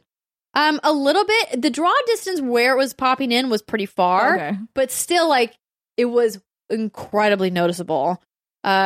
Obviously, some of the normal Like, things you would experience. There, you okay there, Mountain? You still Yeah. there? So that's some rubber banding, which I expected. Some, items of the world popping in and out, me like glitching through certain things in the world. All things that I was anticipating seeing, not only in a beta, but just in a Bethesda game. There you go. And so it didn't bother me too much. Obviously, they need to fix these issues before launch. Because you expect them in a beta, you don't expect them in a polished, finished game. They only got a month. That's the thing I'm concerned about. I feel This is like what I this is said going at to the be a beginning. big work in progress. And I was talking online with somebody about this and how they very, astutely mentioned that when Elder Scrolls Online launched, it was kind of garbage for like the first year to 2 years. And then it wasn't until like year 2 or year 3 that it really got good and really started providing an experience from a Bethesda game studio game that fans, particularly the Elder Scrolls fans, were looking for. And so I'm hoping that it doesn't take that long for Fallout Because 76 to get their act together, but Problem is, like, the Elder Scrolls peaked at the beginning when it wasn't very good in terms of player base, right? Like, I imagine their player No. base now is not bigger than it was before. they have a very healthy player base. No, they right have now. a hell. I'm not arguing that they don't. You I'm mean just in saying- sheer numbers? Yes. I'm just saying, just statistically, your numbers are higher when you first launch a game versus later. Even if you don't drop off that much, it's very, I think it's probably pretty rare. It'll be like- Normally, but for live service games, it's hard to tell because I look at a game like Rainbow Six Siege that had a fantastic launch, but actually grew quite substantially in like year 2, year 3. I think we're in year 4 now. I don't even think about that game, so yeah, it's not. I mean, but like It's not I'm that just game's not on my purview. right. I'm just comparing it to another games No, I of know. service, Yeah. right? And like clearly, Fallout 76 is being set up as a games of service for Bethesda, like something that they want to continue to, add would hope content so. to and things like that. But Unless it's- everybody nukes everything, because right there, yeah, there are. So I don't know how any of that works, yeah, right? because you were pretty early. Yeah. on. So we're gonna have another session this weekend, and I'm guessing we're gonna get some more. I wonder what they would do in that situation. Like, what would you do? Because like, if people are setting off nukes in this world, theoretically, that means everyone's dead, Yeah. right? Mhm. Now, no one, you don't survive that. You don't survive the radiation for sure. So if people like set off enough, like what happens? Like I've never played an online game where it's like, by the way, here are the keys to basically turning off this game at Yeah, some point, I mean, right? Like just yeah. because it wouldn't make any sense. Well, if- maybe that's why they had to make the map 4 times bigger, so that the large swath of the map can just be maybe. wiped out by nuclear They were fallout. like, That would hey, at suck. least- Permadeath? Yeah. Yeah, no. Yeah, I don't know how it's all going to work. The big takeaway I've seen from a lot of people online is like, yes, it's more Fallout. I want more Fallout, but I want to play Fallout by myself. I don't want to play Fallout with Private friends. servers. So the private server issue is a big thing because Todd Howard said we're contemplating private servers. Oh, I thought he pretty much guaranteed them, but said they weren't coming out for a while. I don't think that's the case. Oh, well, shit. Let me look. Regardless, there's no private servers at launch. No. Mm-mm. Even if Bethesda decides to move forward with private servers, which I really hope they do, there's no telling when private servers are going to be implemented. And it's tough because people online, and I know it's a beta and people are kind of goofing around, and I think like the community will probably settle down, like in the month or two Mhm, post launch. You won't get like people just behaving like asshats everywhere. But right now it's like when I played, there was just like a bunch of people running around doing shit. And the thing that was the hardest for me was the loot, because Fallout is a loot game. Right. Like you're constantly looting and scavenging. And in this world, if you're following people around, they can loot the boxes ahead of you, and then you get up there and they're empty. Now, not all of them are like that. There's certain toolboxes and certain things that you open that that always have items in them. But like half the boxes I found in the world that were lootable were empty because somebody was in there first. Yeah. And that to me is like, I don't want to Yeah. waste my time in a loot game that's all about scavenging, where I have to like go and loot everything and find that like just because somebody made it through the world ahead of me, that like everything's empty. Yeah. So Also, I wanted to say I was wrong, apparently. I'm just looking at Steam. I'm not even looking at their actual... I don't know what their actual numbers are. But according to Steam, it looks like they are increased numbers over time on Elder Scrolls. Also, QuakeCon 2018, Todd Howard said that private servers are definitely something that we are doing. We are committed to it. It's not just having a private server. It's being able to mod it. Okay, so they are doing it. Because what I'm hearing from you is it sounds like... And I know some people love the whole online experience and how whatever other people do, that affects how your game plays out. I'm not one of those people. No, I'm not either. So that's why I'm really thinking I'm very interested in this game, but I think I'm going to wait for private servers. I think I'm just going to wait for a really long time. Honest. Like, this to me, I mean, I'll play a little just to like say that I did. Maybe. Yeah. I want to hop in the beta just to experience it, but long-term play, I'll wait till private. This isn't a thing I personally want, and I'm going to wait until they kind of get their shit together a little bit more, a la Elder Scrolls. Plus, I really want to see, like, I want to understand what happens with these nukes. Yeah, I think it's a good idea to kind of observe. I'm really obviously intrigued by, like playing the story and figuring out like what's happening. And I really enjoy Bethesda games. I just want Starfield. I'm going to be honest and just say that I have open world fatigue. I really just do right now. Yeah, I think it's that's a real really thing. Good point. Like there is so much happening, and every game has to be bigger and better, quote unquote, than the last one. And at some point you get tired because like you just can't do it. Now I would argue probably the average person is not doing what we are all doing. Correct. They're not picking up all of these games. So they might love it, right? They might be like, oh my God, now I can just pick a game that appeals to me and it will last for a really long time. But when you're in the industry and you are somewhat required to play through these games, it just becomes really fatiguing really fast. And I think that's why I like Tomb Raider so much, because I felt like I was making progress with every hour that I spent playing it. That's what I felt about Tomb Raider and Spider-Man. Yeah. Like they were technically both open world, but the open world wasn't overwhelming. It was a good size where like, yes, there were things to do and you had a lot to explore, but you weren't going to be stuck there forever. Right. True. Well, hopefully you guys have had some fun experiences with your friends in Fallout 76's beta. If you were there for the appropriate hours. But if not, you can wait until November. It's coming out very soon. Wait longer and then get a better polished game. There you go. The choice is up to you. Brittany, you played one other thing. Dungeon Village. So this is made by the same people who made Game Dev Story. Remember that back in the day? I love that game. Yeah, they've made a lot of games that are similar like that. But I was looking for something to play. I can't remember the name. I'm awful. Are you looking it up? I will look it up for you right now. Thank you so much. I love you. And it just came to Switch. So Dungeon Village and another game that's made by the same folks, but it's about running a spa in Japan, I think, or an onsen? Hot spring? What? Kairosoft. Yes, that's exactly it. And so I was just like, so I've been craving a Harvest Moon Story of Seasons game, like real bad, like really bad. And I can't find, I tried playing Harvest Moon on iPad. I tried playing on PC and it's just like, it's hot garbage. Like, let's just keep it real. And Story of Seasons is probably like still like at least 2 years off. So I'm looking for something that has that repetitive gameplay loop that just kind of feel good. You can't really fuck it up. You're just going to like make I've fucked up Harvest Moons before. Well, you can. Yeah, it's true. I mean, I think it was a Harvest Moon where I accidentally smacked my horse with a hammer. Oh, yeah, you can't do that. Don't do that. And I was like, I was trying to hit the tree. The horse was just in the way. Right there. It's kind of like when you shot your horse in Red Dead Redemption. What's wrong with you, Simon? He ran into the horse killer. He ran into it.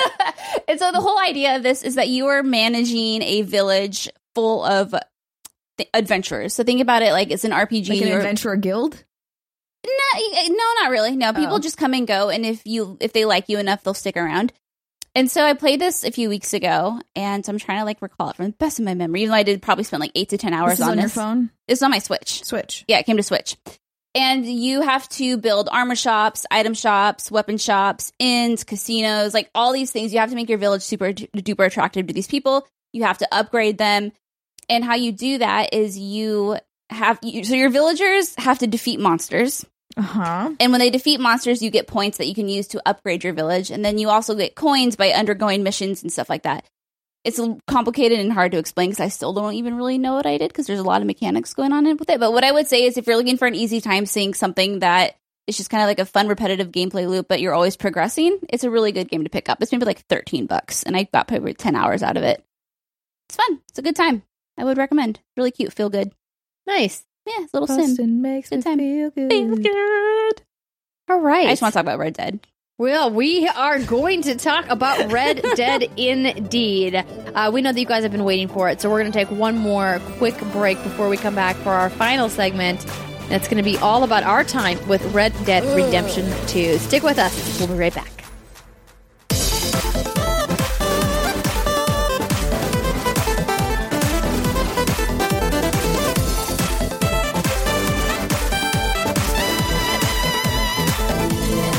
Welcome back, everybody. It is the final segment of the What's Good Games podcast, the segment you've been waiting for, our Red Dead Redemption 2 review in progress discussion. I don't know what we should actually officially call like this. more of an impression. Hands-on impression? Yeah, because I haven't. So how far really- are you guys in? I'm only 17% into the story. I've mostly spent my time wandering around. Okay. I am 49% progression. In story. No, overall. Oh, okay. I'm 43% overall, 33% story.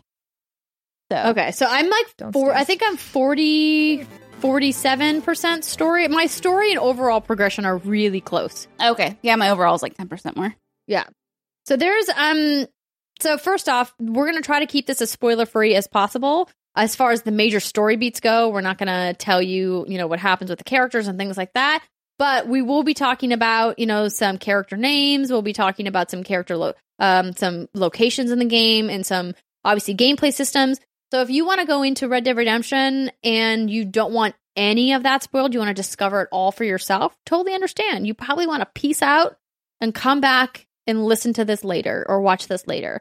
So we just want to get that out there. But like I mentioned, we're not going to be spoiling anything for the story for you guys because obviously we haven't even finished the game yet. I wouldn't be able to really spoil that much for you regardless. Okay, so we will begin. I also brought my notes I love because that you fucking wrote notes. How adorable. listen, I haven't. It's been a long time since I felt compelled to take multiple pages of notes. I have my notes here On on a my video iPhone game. too. No. but My I notes are in wanted my to head. write everything down because I as I tweeted earlier this week, I am conflicted about this game because there's a lot that I really love, and then there's some things that I'm like, this thing bothers me. So let's start with you, ladies. Brittany, Mhm.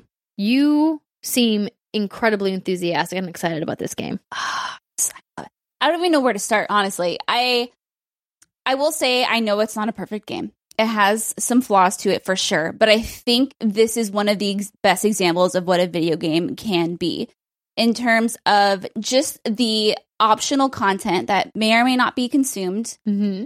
that has so much effort and so much effort put into it.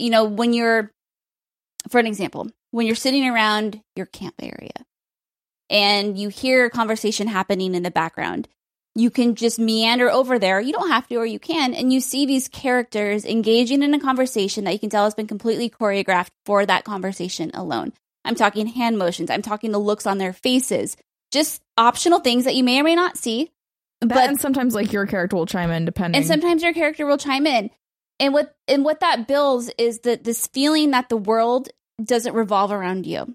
That the world continues living on. And that was something I think we had seen a lot in all of the previews that we had read prior to this game launching and prior to getting hands on it ourselves, was this world feels alive and it feels like it's not stopping for you. Whereas in other open world games, it feels like the story progression or the world progression just completely stops until you complete that next mission. But this one, I truly feel like I just have this huge living, breathing world at my fingertips and I can go out and experience it and no one's stopping for me. And to me, that is done so much for the immersion. Yeah, the dynamic open world is definitely incredibly well done. One of the highlights for this game. So just a little bit of background for people who maybe aren't familiar with, what's happening in Red Dead Redemption 2. You play as an outlaw named Arthur Morgan, and you're part of a gang led by a man named Dutch Vandalin, who appeared in the previous game, Red Dead Redemption. And he's back in this game, but this game is actually set timeline wise before the events of Red Dead Redemption. So it's a little confusing because it's got a number 2 on it, but it's technically a prequel. Mm.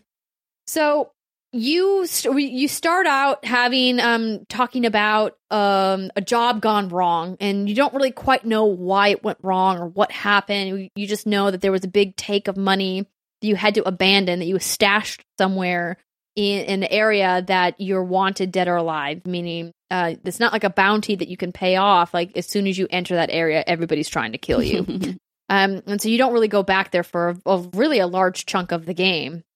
And so then you kind of are figuring out like what's the next move for the gang? Where do we go next? We're kind of on the run, but we need some money. We had to find some jobs. And so that's kind of where you get dropped into the world. Now, what's interesting is that clearly there are large sections of the open world that are modeled after real places, and the characters talk about real places like Ohio, but these are fictional places like that you are in. They're not modeled after like a real city in like the American West. In fact, you're not even in the West. You're like in the Midwest. I think it's Southwest. You eventually move to the Southwest. Right? You start out farther west. You start out in the mountains. Right. And then everyone is like, we don't want to go east because we don't want to get into that civilization. Yeah. But you those find New York City. Yeah.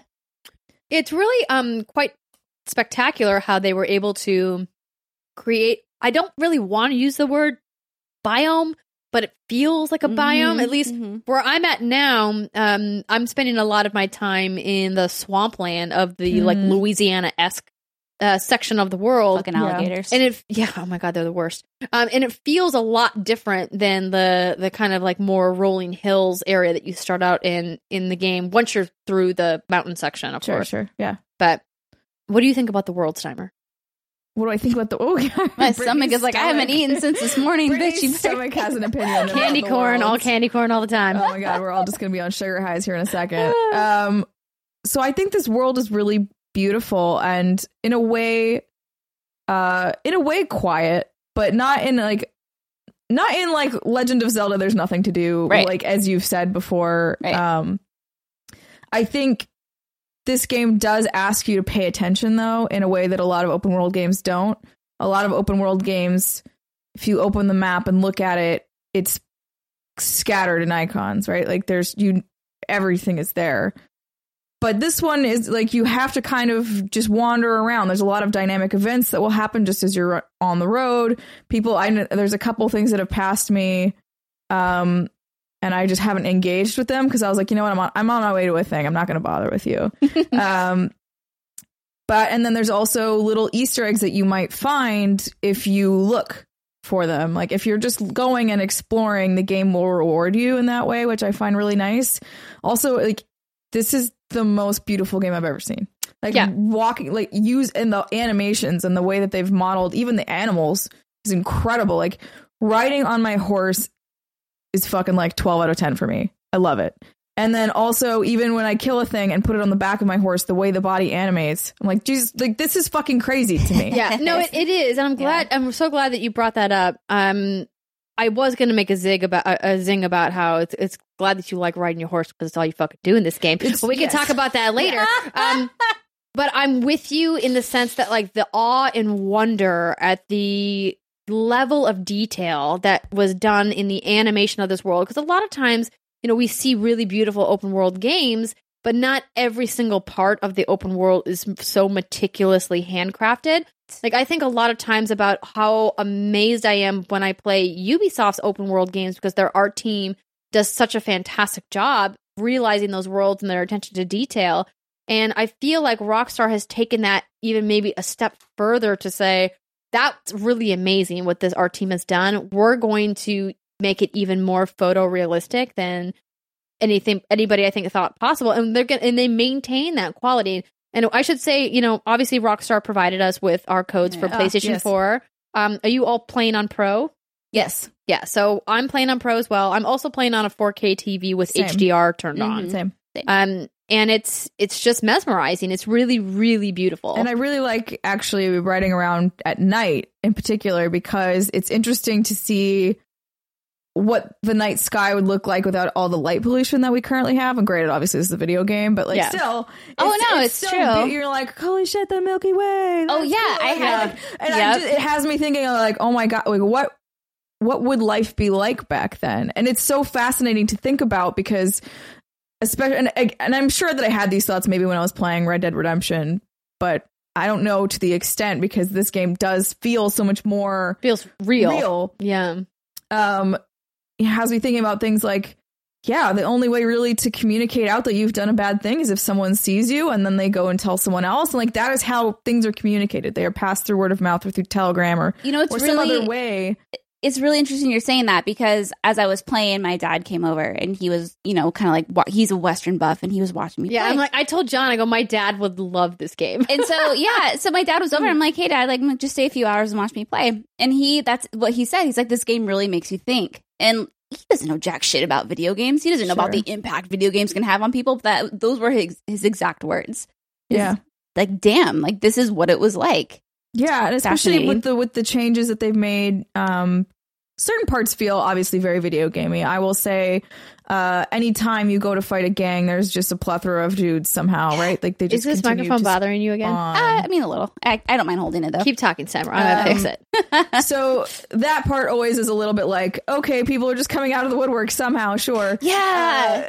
But that's pretty much the only part that really ever feels Exactly. super gamey is when you're doing that. And then Girl, thank you. That's amazing. she's making a pillow. YouTube.com/what'sgoodgames. I don't even know what you would call that. Oh no, you hit the seal. You turned the seal on. Oh, no. I'm taking your pumpkin. The pumpkin goes somewhere else, and now we've got fucking Careless Whisper. Can you keep it by my feet? Yeah. Because you can't see it. You're No, happy. he's out of frame. Okay. That's gonna be. I can't do it until that stops. Alex and Racy. Okay, there we go. Okay. I can't. So she's. I can do this. No. You get comfortable and I'll move it. Oh my goodness. That's how the sausage gets made, ladies and gentlemen. Yes, sometimes the YouTube.com/what'sgoodgames. the microphone gets a little Amazing. I'm over perfect. wieldy. You are wonderful and thank you. Don't trip over my pumpkin. He's my baby. Yes. Don't hurt my pumpkin. Okay. Hey, I've been looking after that pumpkin for a full year. She has. She's You're a kept good it pumpkin safe. mom. Okay. Okay. Yes. Sorry, continue. So the only part that felt really gamey is when you're in the fight. The only part that feels gamey is when you go into like some shootout with a gang of some kind, and they then, pop out and of then there's nowhere, just and they're like, yeah. wave after wave of Where dude, are they and then you coming have- from? You have like 30 bodies on the ground, and then here's a nitpick. The loot animation's way too long, and it just like it needs. Oh my God, Summer, thank you. It's too long for a game of this size. It's way too And long. it would be fine if it did. I actually think Witcher did this, where like it will do the full animation for the first couple, and then it will just pick the things Okay, so- up and skip over the animation, which is what you should do when you have 30 bodies around you. But it doesn't do that, and you have to do the animation every time. And Or you just have to abandon the bodies because the hell no. looting. I am. Oh no! Okay, trust sometimes trust I me. have When had once you to. get into the story missions later, No, I know. you're not going to I be know able what to. you're- Okay, so I know what you're talking about. I'm conflicted about this because on Okay. one hand, like as a gamer and as someone who I hate that sounded really dumb, but as someone who's accustomed to video games and what video games typically do, you know, there are perks you can even unlock in like Diablo, for example. You auto loot, you just walk by something and you just automatically loot it, and that's Yes. convenient for us as gamers. Yes. But I feel like this game tries to stay so realistic that it does, which feels punishing. I understand, and it can Yeah. be because I'm frustrated, but I also get it. It's like every motion that Arthur Morgan does is what's the word I'm looking for? It's choreographed. Like there's no simple press X to pay your respects or whatever the hell it is. Even Activate just effects. it's something that I noticed right away. It was like one of the first notes that I made, Even like brewing from chapter coffee one. is an event. No, yeah. Chapter one, my very first note, super slow. Everything felt slow. Looting, writing, tutorials. Graphics are great. So I'm so glad you brought this up because it's one of my ongoing complaints about the game. And this game is like a really obviously fantastically made game, but I feel like sometimes it gets in its own way. Yeah, I could see that. The idea that they really want to make it almost like a cowboy simulator that also is acting as an adventure game. I first had to keep reminding myself, this is not an RPG. This is not an RPG. This is not an RPG. We're getting so many crossover genres these days with mashups of games that are trying to kind of dip their toes in several different genres that it's sometimes easy to forget that not every game is trying to do everything and that there are not RPG elements in this game. And I think it took me a while to like convince myself like, hey, stop looking for the RPG mechanics because you're never gonna find them. And so, like, hopefully, if you haven't started playing yet, you will go in reminding yourself, this is not an RPG. And so, like, when I was going to loot the very first thing, I was going to pick some cans of food up off of a shelf in one of the very first environments you're in. And Arthur reaches down, swings his arm in, grabs the can, swings it back, looks at it, puts it away. As F for me. I was like, whoa, is this how we're doing this? And then there was four items I had to pick up on that shelf. Reaches down, grabs it, reaches back, puts it in. Right. Every time. And I was like, oh no, this is going to be real tedious. And it is. It continues to be tedious throughout my play session so far. Now, see, like, and that's where I'm conflicted, is I feel this is one of those few games that makes me feel so immersed into it. And I think that even comes down to the fact that everything has an animation, and I never feel like I'm playing a video game unless you just feel like you are this guy, and you would of course go to grab that can of food because otherwise, how would you get it? Right, and because like this is my main game, I don't feel like I'm rushed. I don't feel like I have anything else I need to get to, which we all do have other things to get to. But for the moment, I'm letting myself just enjoy the pace of this, and that includes the slow animation because it does add to the immersion. It's funny that you say that you don't feel rushed, because one thing that I noted in my notes as well that continues to be an incredible annoyance of mine is how rushed the NPCs make you in the world. Oh no, in the missions, it's real bad. And it's not just the missions too. It's some of the open world things where the NPCs constantly are telling you, hurry up, do this thing, come here, faster, why aren't you here yet? Let me clarify. Let me clarify. When I say I don't feel rushed, I'm talking about in real life, in my game, in my real life. No, but I was just using it as a dumb segue. Oh, sorry. I wasn't trying to co-opt what you were saying. I was just saying, like, it's funny that you don't feel rushed, because actually, I feel rushed all the time. And that is a complaint of mine. And during missions, especially if you have a shootout where you kill like dozens of enemies, they want to loot them all. You want to loot them because money is hard to come by, especially in the beginning of this game. It's not I guess if you rob people, but if you're trying to be good, it's okay. There's not much to buy with it. We'll get to that later. Yes, we will. Horsies. And so that was always that was an annoyance. I feel like I want to pull a dick move and I want to kill someone random because my morale, like, I'm very far on the right and I'm very like a good person. Your honor is high. My honor is high. Thank you. That's what I'm trying to say. And if I want to kill someone because they have like a safe or something I want to get into, okay, fine. There's no one around. The minute I shoot my bow at that motherfucker and kill them, there's someone who's reporting it, and then all of a sudden I'm like rushed. I'm like, what is going on? That isn't a complaint of mine. Did you try stealth killing him? I don't know if that... with a bow. I mean, not with a bow. Like walking up with a knife and shanking him. And I think that's where like the realistic part. I love the realism of it, but in that sense, it becomes an annoyance because I'm like, okay, if you're going to be so realistic, no one's going to hear me pull an arrow back in my bow and shoot this person. All of a sudden, someone decides to trot by, or maybe there's not even anyone, because I always look on my map or I listen for like hooves of a horse. I'm like, okay, no one's by. All of a sudden, crime's been reported, and I have to halt hits and get out of there. And there's bodies everywhere. There's a safe I didn't get to because I don't want to get caught and I don't want a bounty. Yeah, so this is kind of the core of my complaints of the game, is that it seems like some of these systems just kind of get in their own way. Yeah, and like the way that the game is so deliberately trying to make you play in a specific way is a constant pain point in my playthrough. And it's unfortunate because I think what they're trying to do with this game is really amazing. Like, not only just from like an art and animation standpoint, because I think we can't say enough about how fantastic the art and animations are in this game, but I think like what it comes down to is that I'm not looking for a playable cinema experience in a game of this length. So this is a game, I'm now about 35 to 40 hours in, and I'm just hitting the halfway point.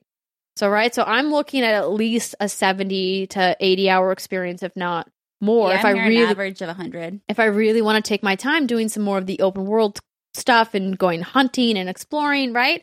That is a long time commitment. And I think the problem that I'm having with it is that the gameplay portions seem so few and far between. And then when you get to them, there's just all of these pain points around them. Case in point with you talking about, how you thought you were stealth killing somebody out in the middle of nowhere that nobody could report it. I was in a city in Saint-Denis on my horse. I got there accidentally. I was riding a train and I rode the train all the way in. And so I wasn't there story-wise yet. Oh, did you?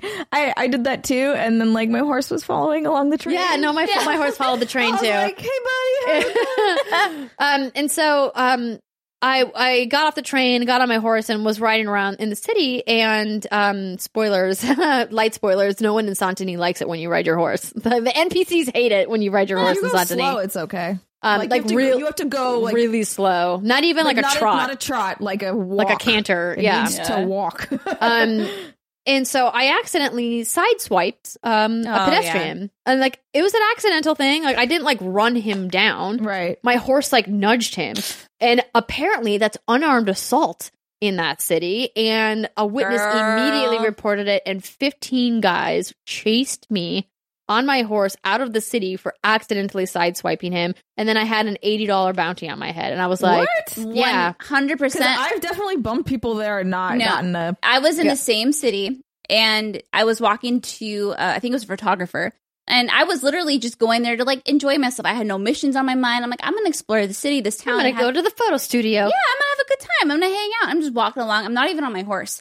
And there were a gang who were taunting me, get out of here, get out of here, get out of here. Yeah. And I just walked by him. I diffused. I was I don't want no trouble, blah, blah, blah. But the photo studio was just maybe a few steps past that. And I went inside the photo studio. Well, apparently the AI didn't realize that I went inside the building. So they came inside that building, started shooting me up. I started running. Next thing I know, I have 10 or 15 lawmen after me. I am running out. Even though you didn't do anything? I didn't do anything wrong. They because if you linger around too long, they'll start shooting you. No. Oh, I did not have that at all. Have you experienced that? When you're wanted, you mean? No. Just in general, if you're galloping through the wilderness, someone's hey, move along. Or if you come across a tent or something like that. Oh, yeah. And you linger a little too long, they'll start shooting at you. So this is what happened, but inside Not the everyone. town. Sometimes they're hey, man, come sit by the fire. I've never had anyone I actually. had someone do that. Apparently you find all the friendlies in the wilderness. No. But that was one of the most frustrating. I had someone try to shoot me and I was that was one of the most frustrating moments I'd had in this game. Is I was literally just trying to enjoy my time in this beautifully crafted city. And next thing I'm being chased out. I have a huge bounty on me. I just had a loaded prior save. I'm this is ridiculous. This is so stupid. Now I have 100 something bounty. See, that's so interesting because I had a thing that just happened this morning when I was playing.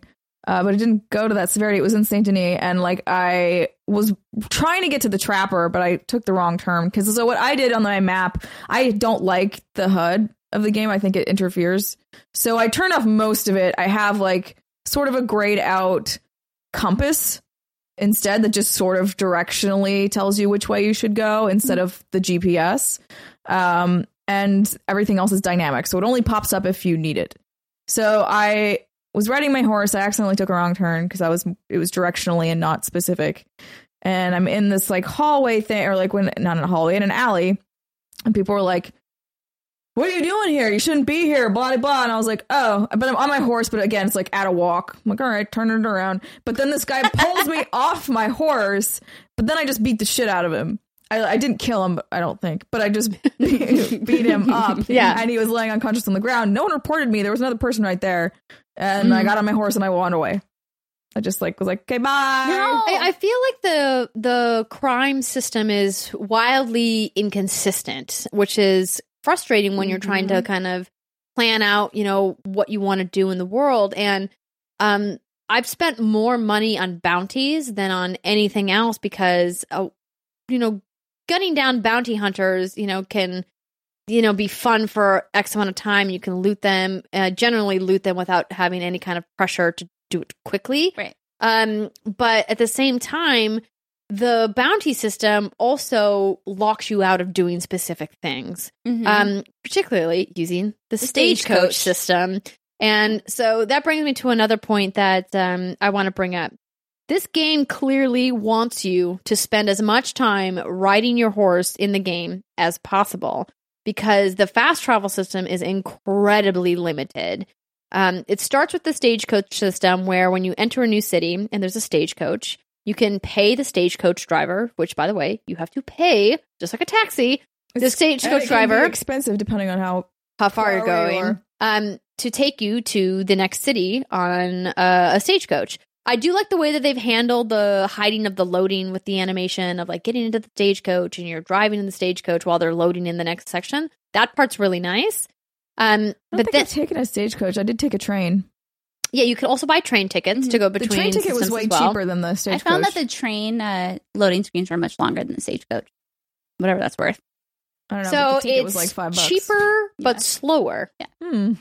Just faster, more expensive. Which is weird because the train should go faster than a horse. Yeah. Well, it depends if the train has to go around where horses horses maybe have a more direct path. Yeah. So you have the stagecoach, you have the train. And then, if you want to, you can pay to unlock a fast travel option within the upgrades of the ledger of the camp. Right. And so I decided to spend, and back then when I unlocked it, it was quite a bit of my meager wallet of money. And so I was like, you know what? I'm spending just too much time riding my horse between these points. Like I want to like have the option to fast travel if I want to. Sometimes I really like taking the road because you can do some hunting in between and in like these you instances. Might run into people, are really great and really dynamic and really help you make your experience incredibly unique to you and your playthrough. Yeah. But when I opened the fast travel system, I noticed that it was connected to this map on Arthur's tent in camp. And I was like, that's weird. So I pull it up and I look at the map and I'm like, okay, so I can see all the different cities that I can fast travel to. Mm-hmm. So I fast travel to one and then I go to fast travel back. Nay. You cannot fast travel backwards from camp. You can only fast travel outside of camp. So you can go to Valentine? You can go to, well, I mean, in my playthrough, I have many more locations unlocked that you can fast travel to, including Valentine, if you are not wanted there. I'm such a good citizen. What do you mean? Well, there's something that happens in the story that kind of forces you to be a bad thing, which we'll talk about the morality system in just a little bit. Do what I want. I'm Martha Morgan. But that's one of the other like major pain points in the game for me, outside of like the very slow looting. The NPCs who are constantly hustling you, and the idea that there's this massive, beautiful world, which yes, I'm spending plenty of time in, but sometimes you want to just move back and forth quickly between missions. As you get like farther into a game of that size, it's definitely right. When I'm like 40 hours deep into a game and I've seen the same area and I've traversed that section quite a bit, I don't need to necessarily be wandering around the road that. I do wish that they had like a follow road similar to Assassin's Creed.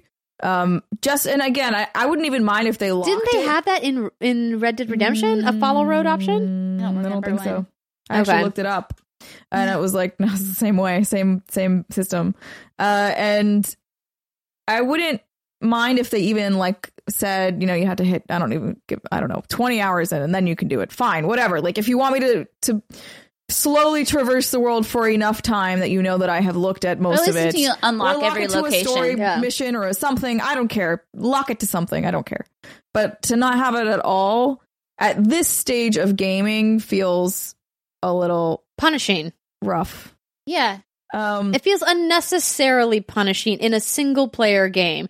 Now, I understand obviously Red Dead Online is coming later. We don't have any details about how that's going to interact, if at all, with the single player portion of Red Dead Redemption 2.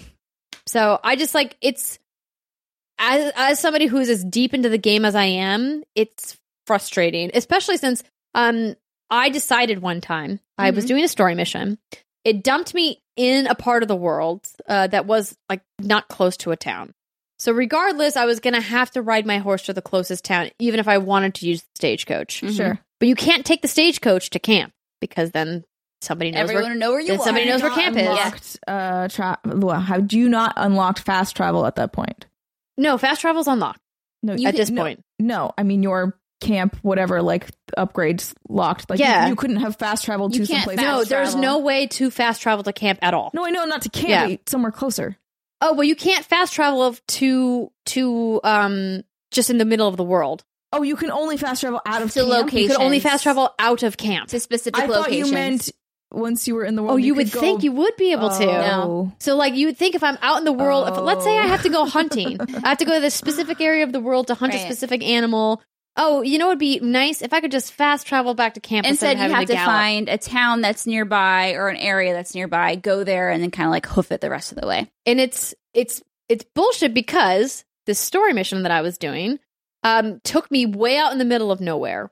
And I was in in the middle of the night. Stagecoaches weren't even open because, by the way, Yeah, not they're only locked to time. are they locked to towns, they're locked to specific times of day as well.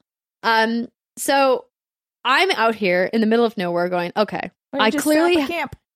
I look at, well, even if I set up camp, I still have to get back to Sure. camp, You can right? do they not? They don't have fast travel through camps. I thought No, they did at one Steimer, point. this is the problem. No, but that's like I mean for I thought Maybe it's I just maybe original- it exists and I just haven't found Now, it. in old school Red Dead, it was you could fast travel between camps, right? I thought you could. Yeah, I thought that was the case. So maybe I just haven't set up camp and attempted to fast travel between Maybe. camps. Yeah. I'm going to try that immediately when we're done with the Okay, 'cause I'm podcast. like, that I haven't seems wrong. unlocked that either. So since we're on like the gripes of this game, because like I said, I love this game a lot. I do have because like I said in the beginning, it's not a perfect game. Oh no, I have a lot of good notes too. Yeah. We haven't even gotten to like No, the narrative we're stuff just yet. kind of getting discernment. So one thing I've noticed that is annoying is if you die, if you get pounced on by a cougar, for example, or an alligator, you will not spawn. Like what I found is I haven't spawned where I died. I've spawned a little out of the way. Mm-hmm. And where this became an issue is one time I spawned on top of this massive ridge that I was near it, but I was at the very bottom, and it spawned me on the very top of it. Good thing I found a dinosaur bone up there. Good times. But then I had to go way out of my way to get back to where I was. That was an annoyance. The accidental crime, which we kind of touched base on, is an annoyance of mine. I accidentally turned a corner, and I turned a corner on purpose, but there was another person coming my way. I mowed them over with my horse. Murder. And I was like, I did not mean to do that. Please don't punish me. Accidental murder. Accidental I murder. purposefully murdered lots of people and did not get any murder bounties because it was in the middle of nowhere. No one saw me and I threw their body in the river. Yeah, see? But that's the thing is I literally ran this. I liked Andrea's face just now and me. I threw people in the river too. I threw people in the river. Listen, we've all thrown a body in the river at some point. And then, like I mentioned earlier, when the AI didn't realize that I had just gone inside a building that was near them and they all started shooting me and I got chased out of town. I've had a few bugs happen, obviously. I've also had a few bugs. Nothing I've like- actually had more than a few bugs. Really? I haven't Yeah. had anything super crazy, just like maybe the wonky animation or maybe my horse is like stuck in a wall or something that's happened, but that's been annoying. How do you feel about the survival elements of this game? Oh, like the cores? How you have to sleep, shave, bath, and eat. Well, you don't have to Bathe. shave. Oh, I mean, to me, like the shaving isn't an issue. The bathing, I've only bathed once in the entire time I played this game. There's only a couple Yeah. instances where the game forces you to bathe. Yeah. In original, you just made a camp and then you could fast travel somewhere that you've been before. Yeah, that's what I remember, is you would kneel down. But by you the- still by- can't fast travel to camp, can you? There was no There was real no camp central in, camp. in Red Dead Redemption. Mhm. You had your house, but you didn't really need to go there. Yeah. No. So camp was everywhere. So, But I looked up a Polygon article and they also say the same thing, that at least they haven't tried doing that, but because they Yeah. also said it was a one way thing. it's a one-way Yeah. thing. So the shaving, the bathing, what were the other The things you shaving, mentioned? the bathing. So for me, The it's like eating, so the the eating and the drinking. sleeping. So this is just like another layer of complexity. Before we get to this, the point I was making with the camp was that they dropped me in the middle of nowhere with this mission. I took out the timer on my cell phone because I was like, wow, camp looks really far away. And I want to see just how long it's going to take me to gallop on my horse to get back to camp. Because like at this point, I was like 30 hours deep into the game and I was like, my God, riding horse in this game is so beautiful. And the sound design of getting in and out of the saddle and customizing my saddle and all that is awesome.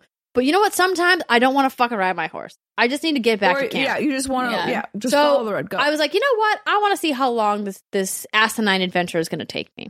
So I took out my phone, I hit start on my stopwatch, and I started galloping. Now this isn't like a slow walk. Like I'm running Mashing. as full speed as I can on my horse without draining all of my stamina. What kind of horse did you have? I had a Tennessee Walker. I just bought a fancy horse at the stables of Saint-Denis, but I digress. How many minutes do you think it took me to get back to camp? I can't guess because I already know. 5 minutes and 27 seconds. It took me 8 minutes and 40 seconds. Oh. Over 8 minutes, Brittany, Almost 9. to get back to camp. Now, could you have stopped in a town and fast traveled back? No, I couldn't have, because you can't fast travel to camp from town. Sorry, I meant somewhere to like. I guess it depends on where your camp is. Somewhere Could I have ridden my horse to a town and then fast traveled from that town to another town and then ridden from that town into camp on my horse? No, legit. Like, that's what you have to do. No, it's ridiculous. I get it. Yeah. I've had those moments where I've been up in Swampland and I'm like, okay, I can catch a stagecoach to Valentine. And then my camp is like right around that area. Because, I agree. My point is like, listen, I get it. The world is beautiful. You want me to go in the world and have these dynamic experiences. Because as Steimer mentioned, that's one of the most amazing things about this game is this idea that you get to be on a road traveling from one place to another. Or maybe you're just wandering and exploring. And all of a sudden you'll come across a wagon like I did last night where clearly there's an argument happening. Two guys are fighting two other guys. I just am standing in the distance watching, not interfering at all. Two guys get shot by the other guys. The other two guys steal their wagon. So I'm like, oh, well, clearly they are no good people. I should probably steal that wagon from them. So I ride in and I kill both of them and then loot all of their bodies and take the contents of the wagon. Yes. But like, Did you get a morale loss when you did that? yes, I did. Okay. What's That's interesting about it is that like, I could have just not done anything. I could have just stood there and watched it all play out. And it comes back to what you were talking about, Brittany, with this world seeming alive. And that, I think, is something that is really masterfully done here. But you had mentioned these micromanaging. I have been perpetually underweight in this game. Me too. I thought it was. can't wait. Really? Yeah, I I've been thought it was. fine. I thought it was gonna. I was fine. Well, you're like only 17% in. As you get deeper and deeper In the story? yeah. As you get deeper and deeper in, like you just stop eating. Like you don't This game isn't hard. And I never Yes. find myself compelled to eat. eat. This comes back to one of my other things that I really I wish. just like eating in video games or in real Oh, no, life. I So did I'm always like, I have a mutton chop here. Sounds like it's time to eat some food.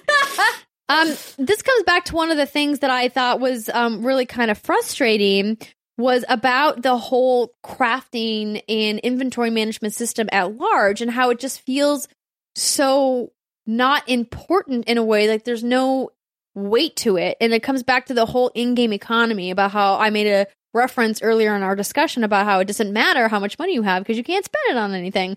It matters in the beginning when you have nothing. But then there's one point in the story where you do like a particularly big job and you get a nice windfall of change. And you're like, oh, I'm rich. And then you're like, wait, what do I spend this on? Stagecoaches. Well, I Train mean, tickets. stagecoaches and train tickets. I mean, but like you can't spend enough of this money that you get. I was joking. But the thing was, is like I unlocked everything at camp. I bought a bunch of outfits. And then I went to the gunsmith and I was like, I'm going to buy all fancy guns. But a lot of the guns were locked even now that I couldn't buy them. Oh. Don't know why they're locked. I don't know if it's a story thing or what.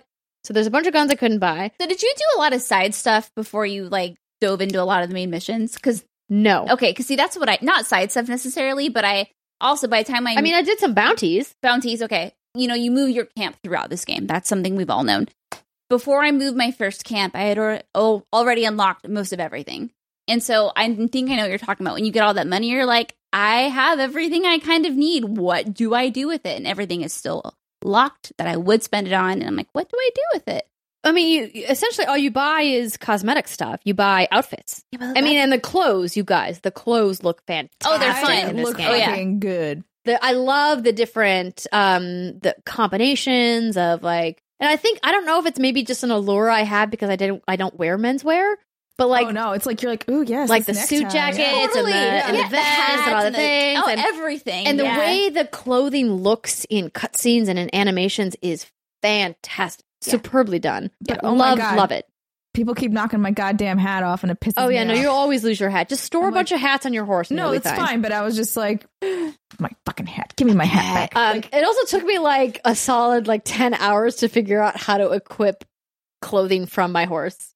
Yeah. Did not realize how many tab overs in the menu system I had And to do. that's an interesting point because the controls in this game are so not traditional. For me, it took I a while. had to remap some stuff, I think. Oh, I see. I didn't remap anything. I just kind of suffered through it until I understood everything. But yeah, it's interesting because I have killed so many people on accident. I've shot many people. I've pointed my gun at so many people. And But those are the triggers, which are pretty much universally shooty sticks. I think what you're saying, though, is that the trigger, though, is used for multiple things in this game. Right, You know, sure. like, so it could be to pull up a conversation wheel, or it could be to pull up your gun. Same button. Sometimes it means aim weapon. Sometimes it's like start up and grate someone. And you never really know. So, I mean, that was... Contextual.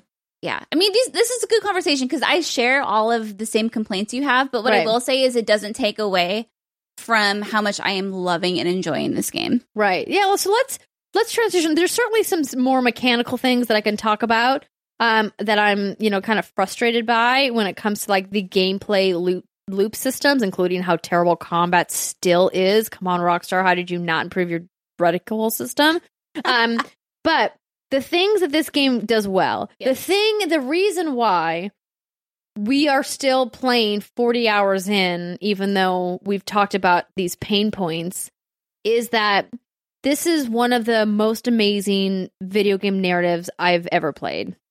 And I say that because so rarely does a game come along that makes you care about the side characters and like the kind of crewmates in your game like you do in Red Dead Redemption 2. And it's been, I almost want to say, maybe since Mass Effect, in a game where the people that I'm playing alongside in the game, like as characters, mean as much to me as my protagonist does. I'm having an interesting conundrum because I loved Red Dead Redemption, right? Like I 100% of that game. I love John Marston. I think one of the reasons it's holding me back from, like, because I've had story missions on like ready to go for a while and I'm just ignoring them when I'm going around and doing other things. I think part of the reason is because I know I'm gonna like John less in the sense that I mean, because I was talking to somebody about this and I was like, John's also a bad guy. John murders his friends. John murders the people he has been at this camp with, right? Like that is the whole point of Red Dead Redemption is you're going around and killing your old gang members or your old, gang mates, whatever. And like, It's not that black and white, though.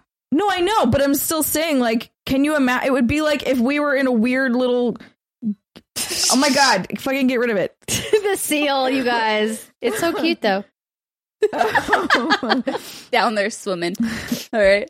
I hate that so much, only because I'm like now distracted. No. You guys can't hear it, but the seal bando, Brittany bumped it, and so Careless I Whisper barely is touched playing. that thing. It was like, Yeah, you don't. It's very sensitive. Yeah. You know, it's like bumping up against people in Red Dead Redemption 2 when you're on your horse. oh yeah, they'll fucking throw you into All it murder. takes is a little nudge. Hey, Assault, animal that was cruelty. like Assassin's Creed. Okay, sorry. the So past you're gonna one. like John less. So you're because he worried murders about his John's friends. like story. John less. I'm worried that I'm going to like John less because I see already how dedicated Arthur. Woo, my voice cut off.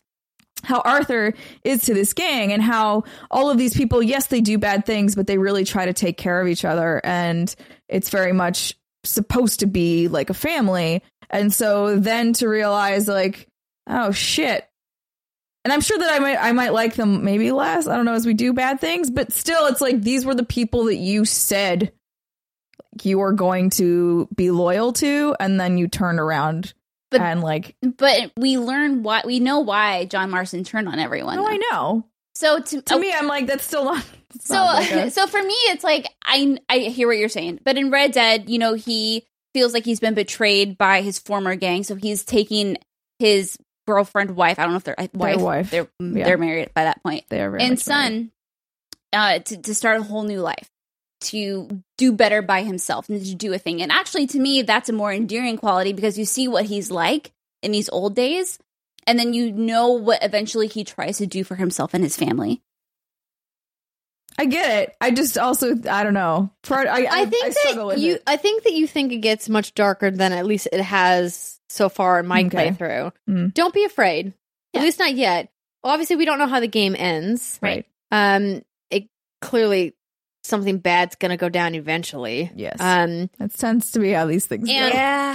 And there are some, some losses and some surprising moments in the story. Of course, any good narrative has it. I think the reason I bring that up is because so few games put the time into developing these characters as actual people you should care about. And I think Rockstar has done a fantastic job of making these people feel real. Right? Like, I feel like I know Lenny, and I feel like I know, Karen, Sadie and like everyone, and like all the people that you meet in the camp. They feel like real people that I care about and have an investment in as characters. Whereas most video games, even if they are somebody who's along for the ride, you don't really care about them that much. You really care about your protagonist, the person you're playing as. Right. Mm-hmm. And I think they're to be commended for the incredible narrative work that they've done. And as Britt mentioned, like, not just the interaction that you have when you're playing as Arthur, but the interaction that you just overhear in the world of them having with each other. Yeah. And it's just really well done. I also want to take a moment because I remember before, obviously, this game came out, and I had talked a lot about like how I wasn't sure if I was going to like Arthur Morgan. Oh yeah. And I will say that's no longer really a concern for me. I actually find him great. I really do enjoy him. And like even the first few hours, I laughed out loud at some of the dialogue that he says. I think I texted you a couple of the lines. One was like, "No one wants to hear about your time in the Navy," or whatever, something like that. And I laughed out loud. I just was like, "That's." Fuck yes, that's exactly probably what I would want to say. I don't know that I would ever say it, but so I really appreciate his delivery. I think the actors are incredible. The performances are really fantastic. Yeah. So hats off to you, Arthur Morgan. Literal hats also, off. one of my notes: taking baths is this game of the year? Question mark? And having someone come in there and help you, the lady scrub you. I accidentally dismissed her really quickly. I didn't mean to. Like, I paid 50 cents for a woman to help give you a bath. She literally sat there behind me for 10 seconds, and then I accidentally hit the dismiss button, and then she left. And I was like, "Well, I paid you 50 cents. Come back." There needs to be more places where you can take baths in this game, because I would spend so much time just taking baths because it's so nice, relaxing experience. And he's got his little bath tray with his bubble bath, and he's got a little drink there. But I've only found like 2 places to take baths, and I haven't found a place in Saint Denis where you can take a bath. I haven't either. I'm like, this is bullshit. This is like the biggest city I've come across in this world, and I can't take a bath. What? Why not? But yes, I remember we were all worried. I don't know if you were worried, Andrea, about not liking Arthur Morgan as a character. I wasn't worried because I think I had no dog in the race. Okay. No horse in the race? No horse in the race. I mean, both are race animals. Yeah. It's true. Dog in the race, horse in the race, dog race. No pig in the race, pigs race sometimes. Turtle races? Yeah, that works. Oh, Jesus. You can kill turtles in this game, by the way. I did You too. have to. And I threw I didn't have to. One was just on a beach. But yeah, I think like, obviously we were making those. We had that worry, I think, before we knew that there was that morality system and you can make him a good guy or a bad guy. But see, I like that I do what I want in the moment. Right. So I don't feel bad about it. Let's talk about this morality system, the honor system. So this is something that's new for Red Dead Redemption 2, the way that this honor system works, correct? Yes. I'm trying to remember, but yes, I think so. So essentially, the idea is that Arthur is conflicted about wanting to like do the right thing, but also he's an outlaw, right? So like you're inherently always going to commit crimes, but you're trying to do it, at least the best way you can do it without hurting too many innocent people. Might not be new. Oh, really? I don't remember that in the first one. I didn't play enough of the first one to let me know. It's just too far. My brain is if somebody in chat who is watching on the live stream wants to let us know, please let us know about the honor system. So the way that system. The way that it works here is the more honorable you are, you can get cheaper prices with some vendors. People will speak to you differently. That kind of a system is obviously not innovative or new for video games. Many video games have done. And many video games have done something like that before. They had it, and you would like unlock a special horse or a special outfit if you really? had really low honor or really high honor. Okay, that's not so the honor system returns. Okay, to Red Dead. The thing that I am kind of annoyed with is that I feel like I have to spend so much time building my honor one little like plus cowboy sign at a time And I'm trying to do everything I can to build it. And all it takes is one story mission where I'm forced into doing something because of the way the story mission is playing out. And then it's like negative. And I'm like, that's really frustrating. Really? Because I haven't noticed that in a story mission where you're docked points for that. Maybe you haven't gotten to the missions I've gotten to. We'll have to talk afterwards so as not to spoil anything for anybody who is listening or watching. But what the real point I'm trying to make is that it feels like overall, outside of like maybe some conversational options and a couple of like discounts, like again, that don't matter because there's not much to buy, is that like, what's the point of it? Is this just there to help you make decisions about how moral you want Arthur the Outlaw to be? Because at the end of the day, he's an outlaw. He's still a cold-blooded killer. So yeah, that's why I don't feel bad about that. Even though it's like looting a body that you didn't kill loses you honor. Right. Like, what are they going to do with it? It's mine. Like, yeah, and that's weird. It's like I shouldn't be docked unless, if you want to go way out there, the family of that deceased stranger, which are the people you get docked for, like, oh, they're valuables. They want to be buried with their valuables. I don't understand that. I feel like if they're dead, like they don't need their cash. They don't need their 50 cents. Exactly. They're fine. I will take it. Yeah. Right, but like you're still stealing from the dead. Who cares? Listen, They're it's the dead. Wild West. Clearly, people care. They're dead. They don't have an opinion. I'm with you. I don't care, but other people care. My point, though, is this is just yet another system that has no weight within the gameplay ecosystem, right? Like, it's like, so far, like, the making money, like, what's the point? You can't really you can't upgrade. There's no RPG element, right? You can't upgrade your guns or buy more powerful guns. Buy more horses. All you can do is buy more accoutrement for your gun. So, like, oh, I've got a fancy leather wrap for it. That was a very sexy word. Accoutrement. Well, I mean, I bought it in Saint Denis, so you know. Girl. You can buy a special wood grain. You can like cut your horse's hair in a specific way and dye it pink, or a pretty braided tail. Yeah, so I don't know, because I feel like most people I've talked to have been an honorable Arthur Morgan. So I don't know what the negative sides would be. Is it like Renegade Paragon and Mass Effect? I don't know. No, I don't think that the effect is as divisive. You made it though to like. Oh, so what I've read Obviously is you guys didn't make it. Sorry, to the is end. that I'm almost all the way to the right. I'm close. I'm like, I can't seem to get like, I'm at one point and I can't seem to get further to the right than like where I'm at. And but I mean, I'm very, very far. It might be a soft cap based on where you're at in the story. I think that's what it is. But what I have read is that the further left you are, you have many more bounty hunters that are coming after you. The law is much more sensitive to what you do. That's what, exactly, to what you do, and that you always have. So bounty you're hunters going to get after you. heckled more. And actually, I'm thinking about it again. I read IGN's review, and I'm sorry, I don't remember who reviewed it, but he did say that he feels like the hard mode of this game is when you're super bad and on the very, very far left. Because everyone's always after you. Everyone's always after you. Everyone's coming trying to get you. But as it should be, right? Yeah. But that's the only thing I've really read. But it comes back to the idea that even if you're bad, like the idea of being bad, hopefully you're not just being bad so you can like just murder people. Good. The idea of being bad, I would imagine, is to like murder people to get their loot. Right.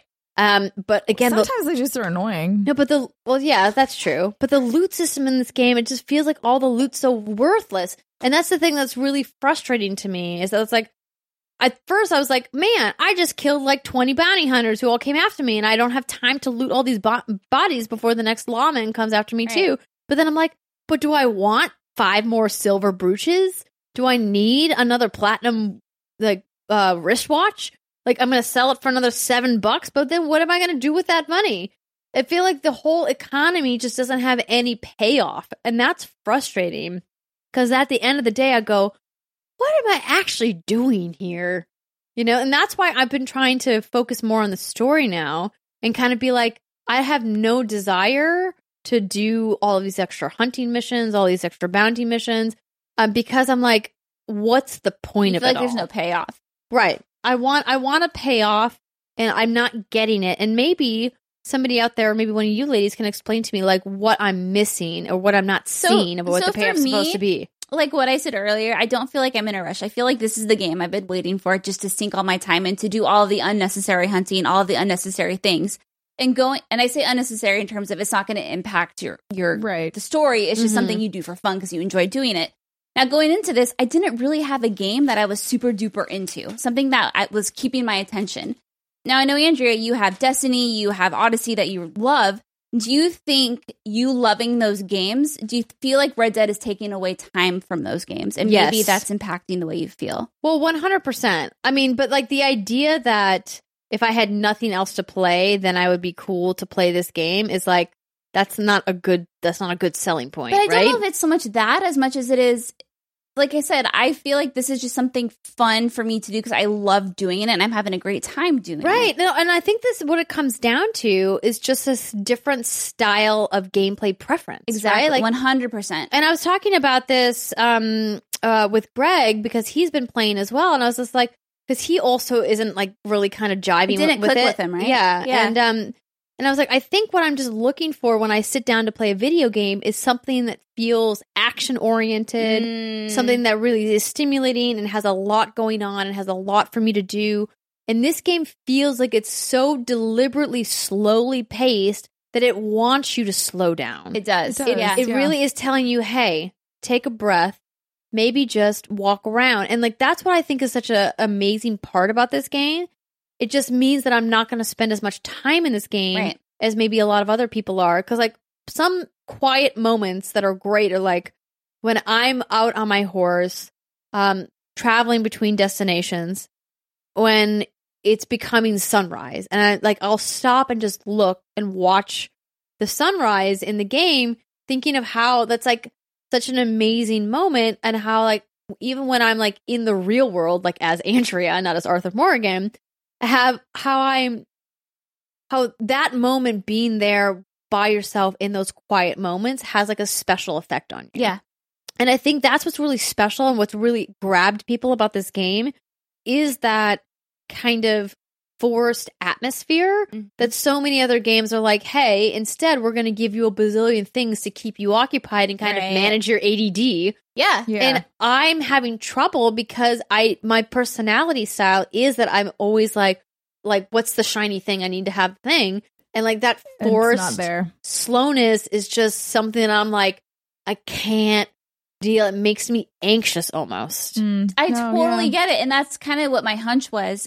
We were texting about this game earlier and your first impressions like weren't super grabbed by it. Right. And that for me, you know, I like that slow pace. I love that it forces you to kind of stop and just chill out and think about what am I going to do? Am I going to go hunt? Am I going to go fishing? I've spent hours just hunting and fishing in this game and just exploring and doing nothing. I mean, I could play poker in this game all day. There you go. I mean, like, the card games are fun. I think, like you said, it comes out of preference. You know, if you love Grand Theft Auto, that doesn't mean you're going to love Red Dead Redemption, obviously, because they're very two wildly different games. Yeah. And, you know, this game does something for me that few games do. And like, I always go back to Story of Seasons, Harvest Moon, which are some of my most cathartic, relaxing games ever.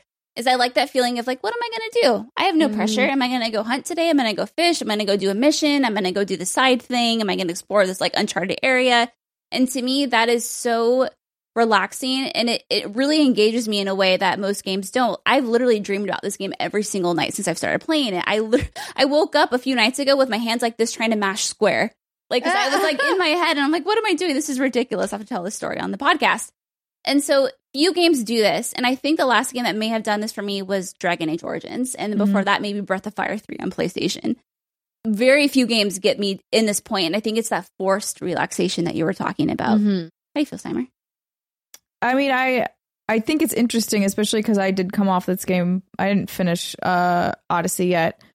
But Odyssey, you zoom out and you see fucking everything, right? Like, you know everything that you can do, and it's daunting at certain points. And so then to look at the map in Red Dead and almost feel the opposite is sort of an interesting dichotomy there. And so like it's, for me, I'm enjoying it because I like that change of pace. I obviously loved Red Dead Redemption, so it makes sense. Like, I'm like, yes, I want to ride my horse around. Again, I do think that they should have maybe addressed a few quality of life issues, i.e. if you do the loot animation a couple of times, it just knows to then do the game thing where you just pick it up. Also, again, the fast traveling thing. Like, those are my main issues. Otherwise, I love this game, and I think I'm going to spend a lot of time in it. I don't know that I will 100% it just because time. I feel like I had more of it before when I was younger. I don't know what's happening. But life, man. Life's happening. It's crazy. But like, there were definitely times when I was like, you know what, I'm going to go look for a horse. So I went and I looked for a horse because I was like, I don't want to buy a horse. I want to go find a horse. I want to find a horse and ride it. It's mine. And so I did. So like, I went out and I finally found a herd of horses. It actually didn't take that long. I was like, well, herd of horses. Great. Okay, perfect. Had to grab the one that is now my horse a couple of times because she kept getting away. But then again, finally tamed her, took her back to the stables. It's like, you mine. We'll put the saddle on you, braid your tail, let's go. Named her Roach. I stole a horse from some bandits, named her Opponent. She's my best horse ever. Yeah. Zelda. Do you know what kind she is? All I know is she's a workhorse. She's a Shire? Yeah. She's like she's a big horse. Okay. Oh, my Shire got killed. Dude. Yeah, okay, I've accidentally fallen so off cliffs sad. with my horse. There is horse permadeath in this, and it's awful. If you don't have horse revives, you have to It's kill your horse. especially awful if you come across an instance in the world accidentally where there's like a gang fight or that you get ambushed and you get shot like 2 or 3 times, then you're dead and your horse is gone. It's frustrating because like it feels like you dying doesn't. Sorry, is that bothering you? Yeah. You dying doesn't kill your horse. No, but like they obviously shot my horse too. They never shoot my horse. No, they know better. I've accidentally shot other people's horses. I never tried to shoot the horses, but like like for animal cruelty. But no, I came across a gang that like I feel like shoots my horse on purpose. I'm like, you're an asshole. But something I want to talk about too is something I really appreciate about this game is in the campfire discussions. If you decide to pay attention, Rockstar touches on some pretty deep stuff. Substance abuse, mental illness. It's like, they talk about the women's right to vote. Yeah. They talk about the Ku Klux Klan. They talk about being black in America and slavery. Yes. They talk about Native Americans and what happened to them. They talk about Mexican and Mexican Americans. They really do, I think, their due diligence on making sure to acknowledge that while this is obviously set in, the late 19th century, near turn of the century, that these issues are there. I wish they would have gone a bit further. I think that this is incredibly smart of them to at least acknowledge all of these issues in a game that could have easily just been like, we're white cowboys in the West, and probably still would have been just as popular. But in a time where diversity matters and representation matters, I'm glad these issues are in there. I just wish they would have made more of a stand or made them more prominent in the game. Yeah, this sounds like a good topic for a spoiler cast. So we can talk about certain missions. Exactly. Yeah. Yeah. But no, it's because, back in those days, I'm not going to pretend to be an expert, but I'm sure, mental illness wasn't something that was widely touched upon. I don't think you need to be an expert to say that. It's barely touched upon in 2018. No, that's very true. I'm talking about like back then especially. But yeah, you're totally right. And to see, someone struggling with substance abuse and one moment their hair is frazzled and going in a million different directions, and then later on in that day their hair's come back and they're like, I don't know why I do this, I don't know what I'm searching for, I need help, something's not right. But then that night and every night thereafter they have a bottle in their hand and they're struggling with substance abuse, and it's like, damn, it's really well done. I've seen a few missions, but again, spoiler cast material, where it's like, oh, that was I won't talk about it in specifics, but last night I experienced a mission that was one of the best missions I've ever had in a video game. And it was so moving and it was related to one of these issues. And I was like, they did that. That's fucking awesome. We'll have to talk about it. Yeah. See if I've done this mission yet. Ladies, we could keep talking and we will keep talking about Red Dead Redemption 2. Obviously, you guys are all getting it in your hands. This weekend you're going to be playing for the next couple of weeks, next couple of months, maybe the next couple of years, depending on how invested you get in Red Dead Online. But there's more to say, and clearly we will do a spoiler cast at some point in the future. Probably will be quite a ways into the future because we want to give everybody time. This is a long, slow, deliberate game.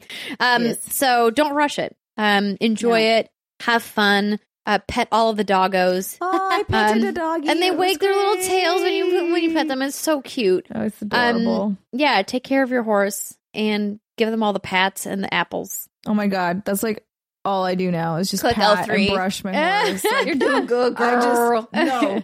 Or do you have a boy Legitimately. horse? Oh, you get off and curry comb them, yeah. Yeah. Well, no, it was. So I was like, "Are there only boy horses?" I could just felt like I kept finding only Males, male yeah. horses. And then when I lassoed the one, and I was like, "Come on, girl!" I'm like, "Oh, I got a girl! I got a girl horse." Yeah.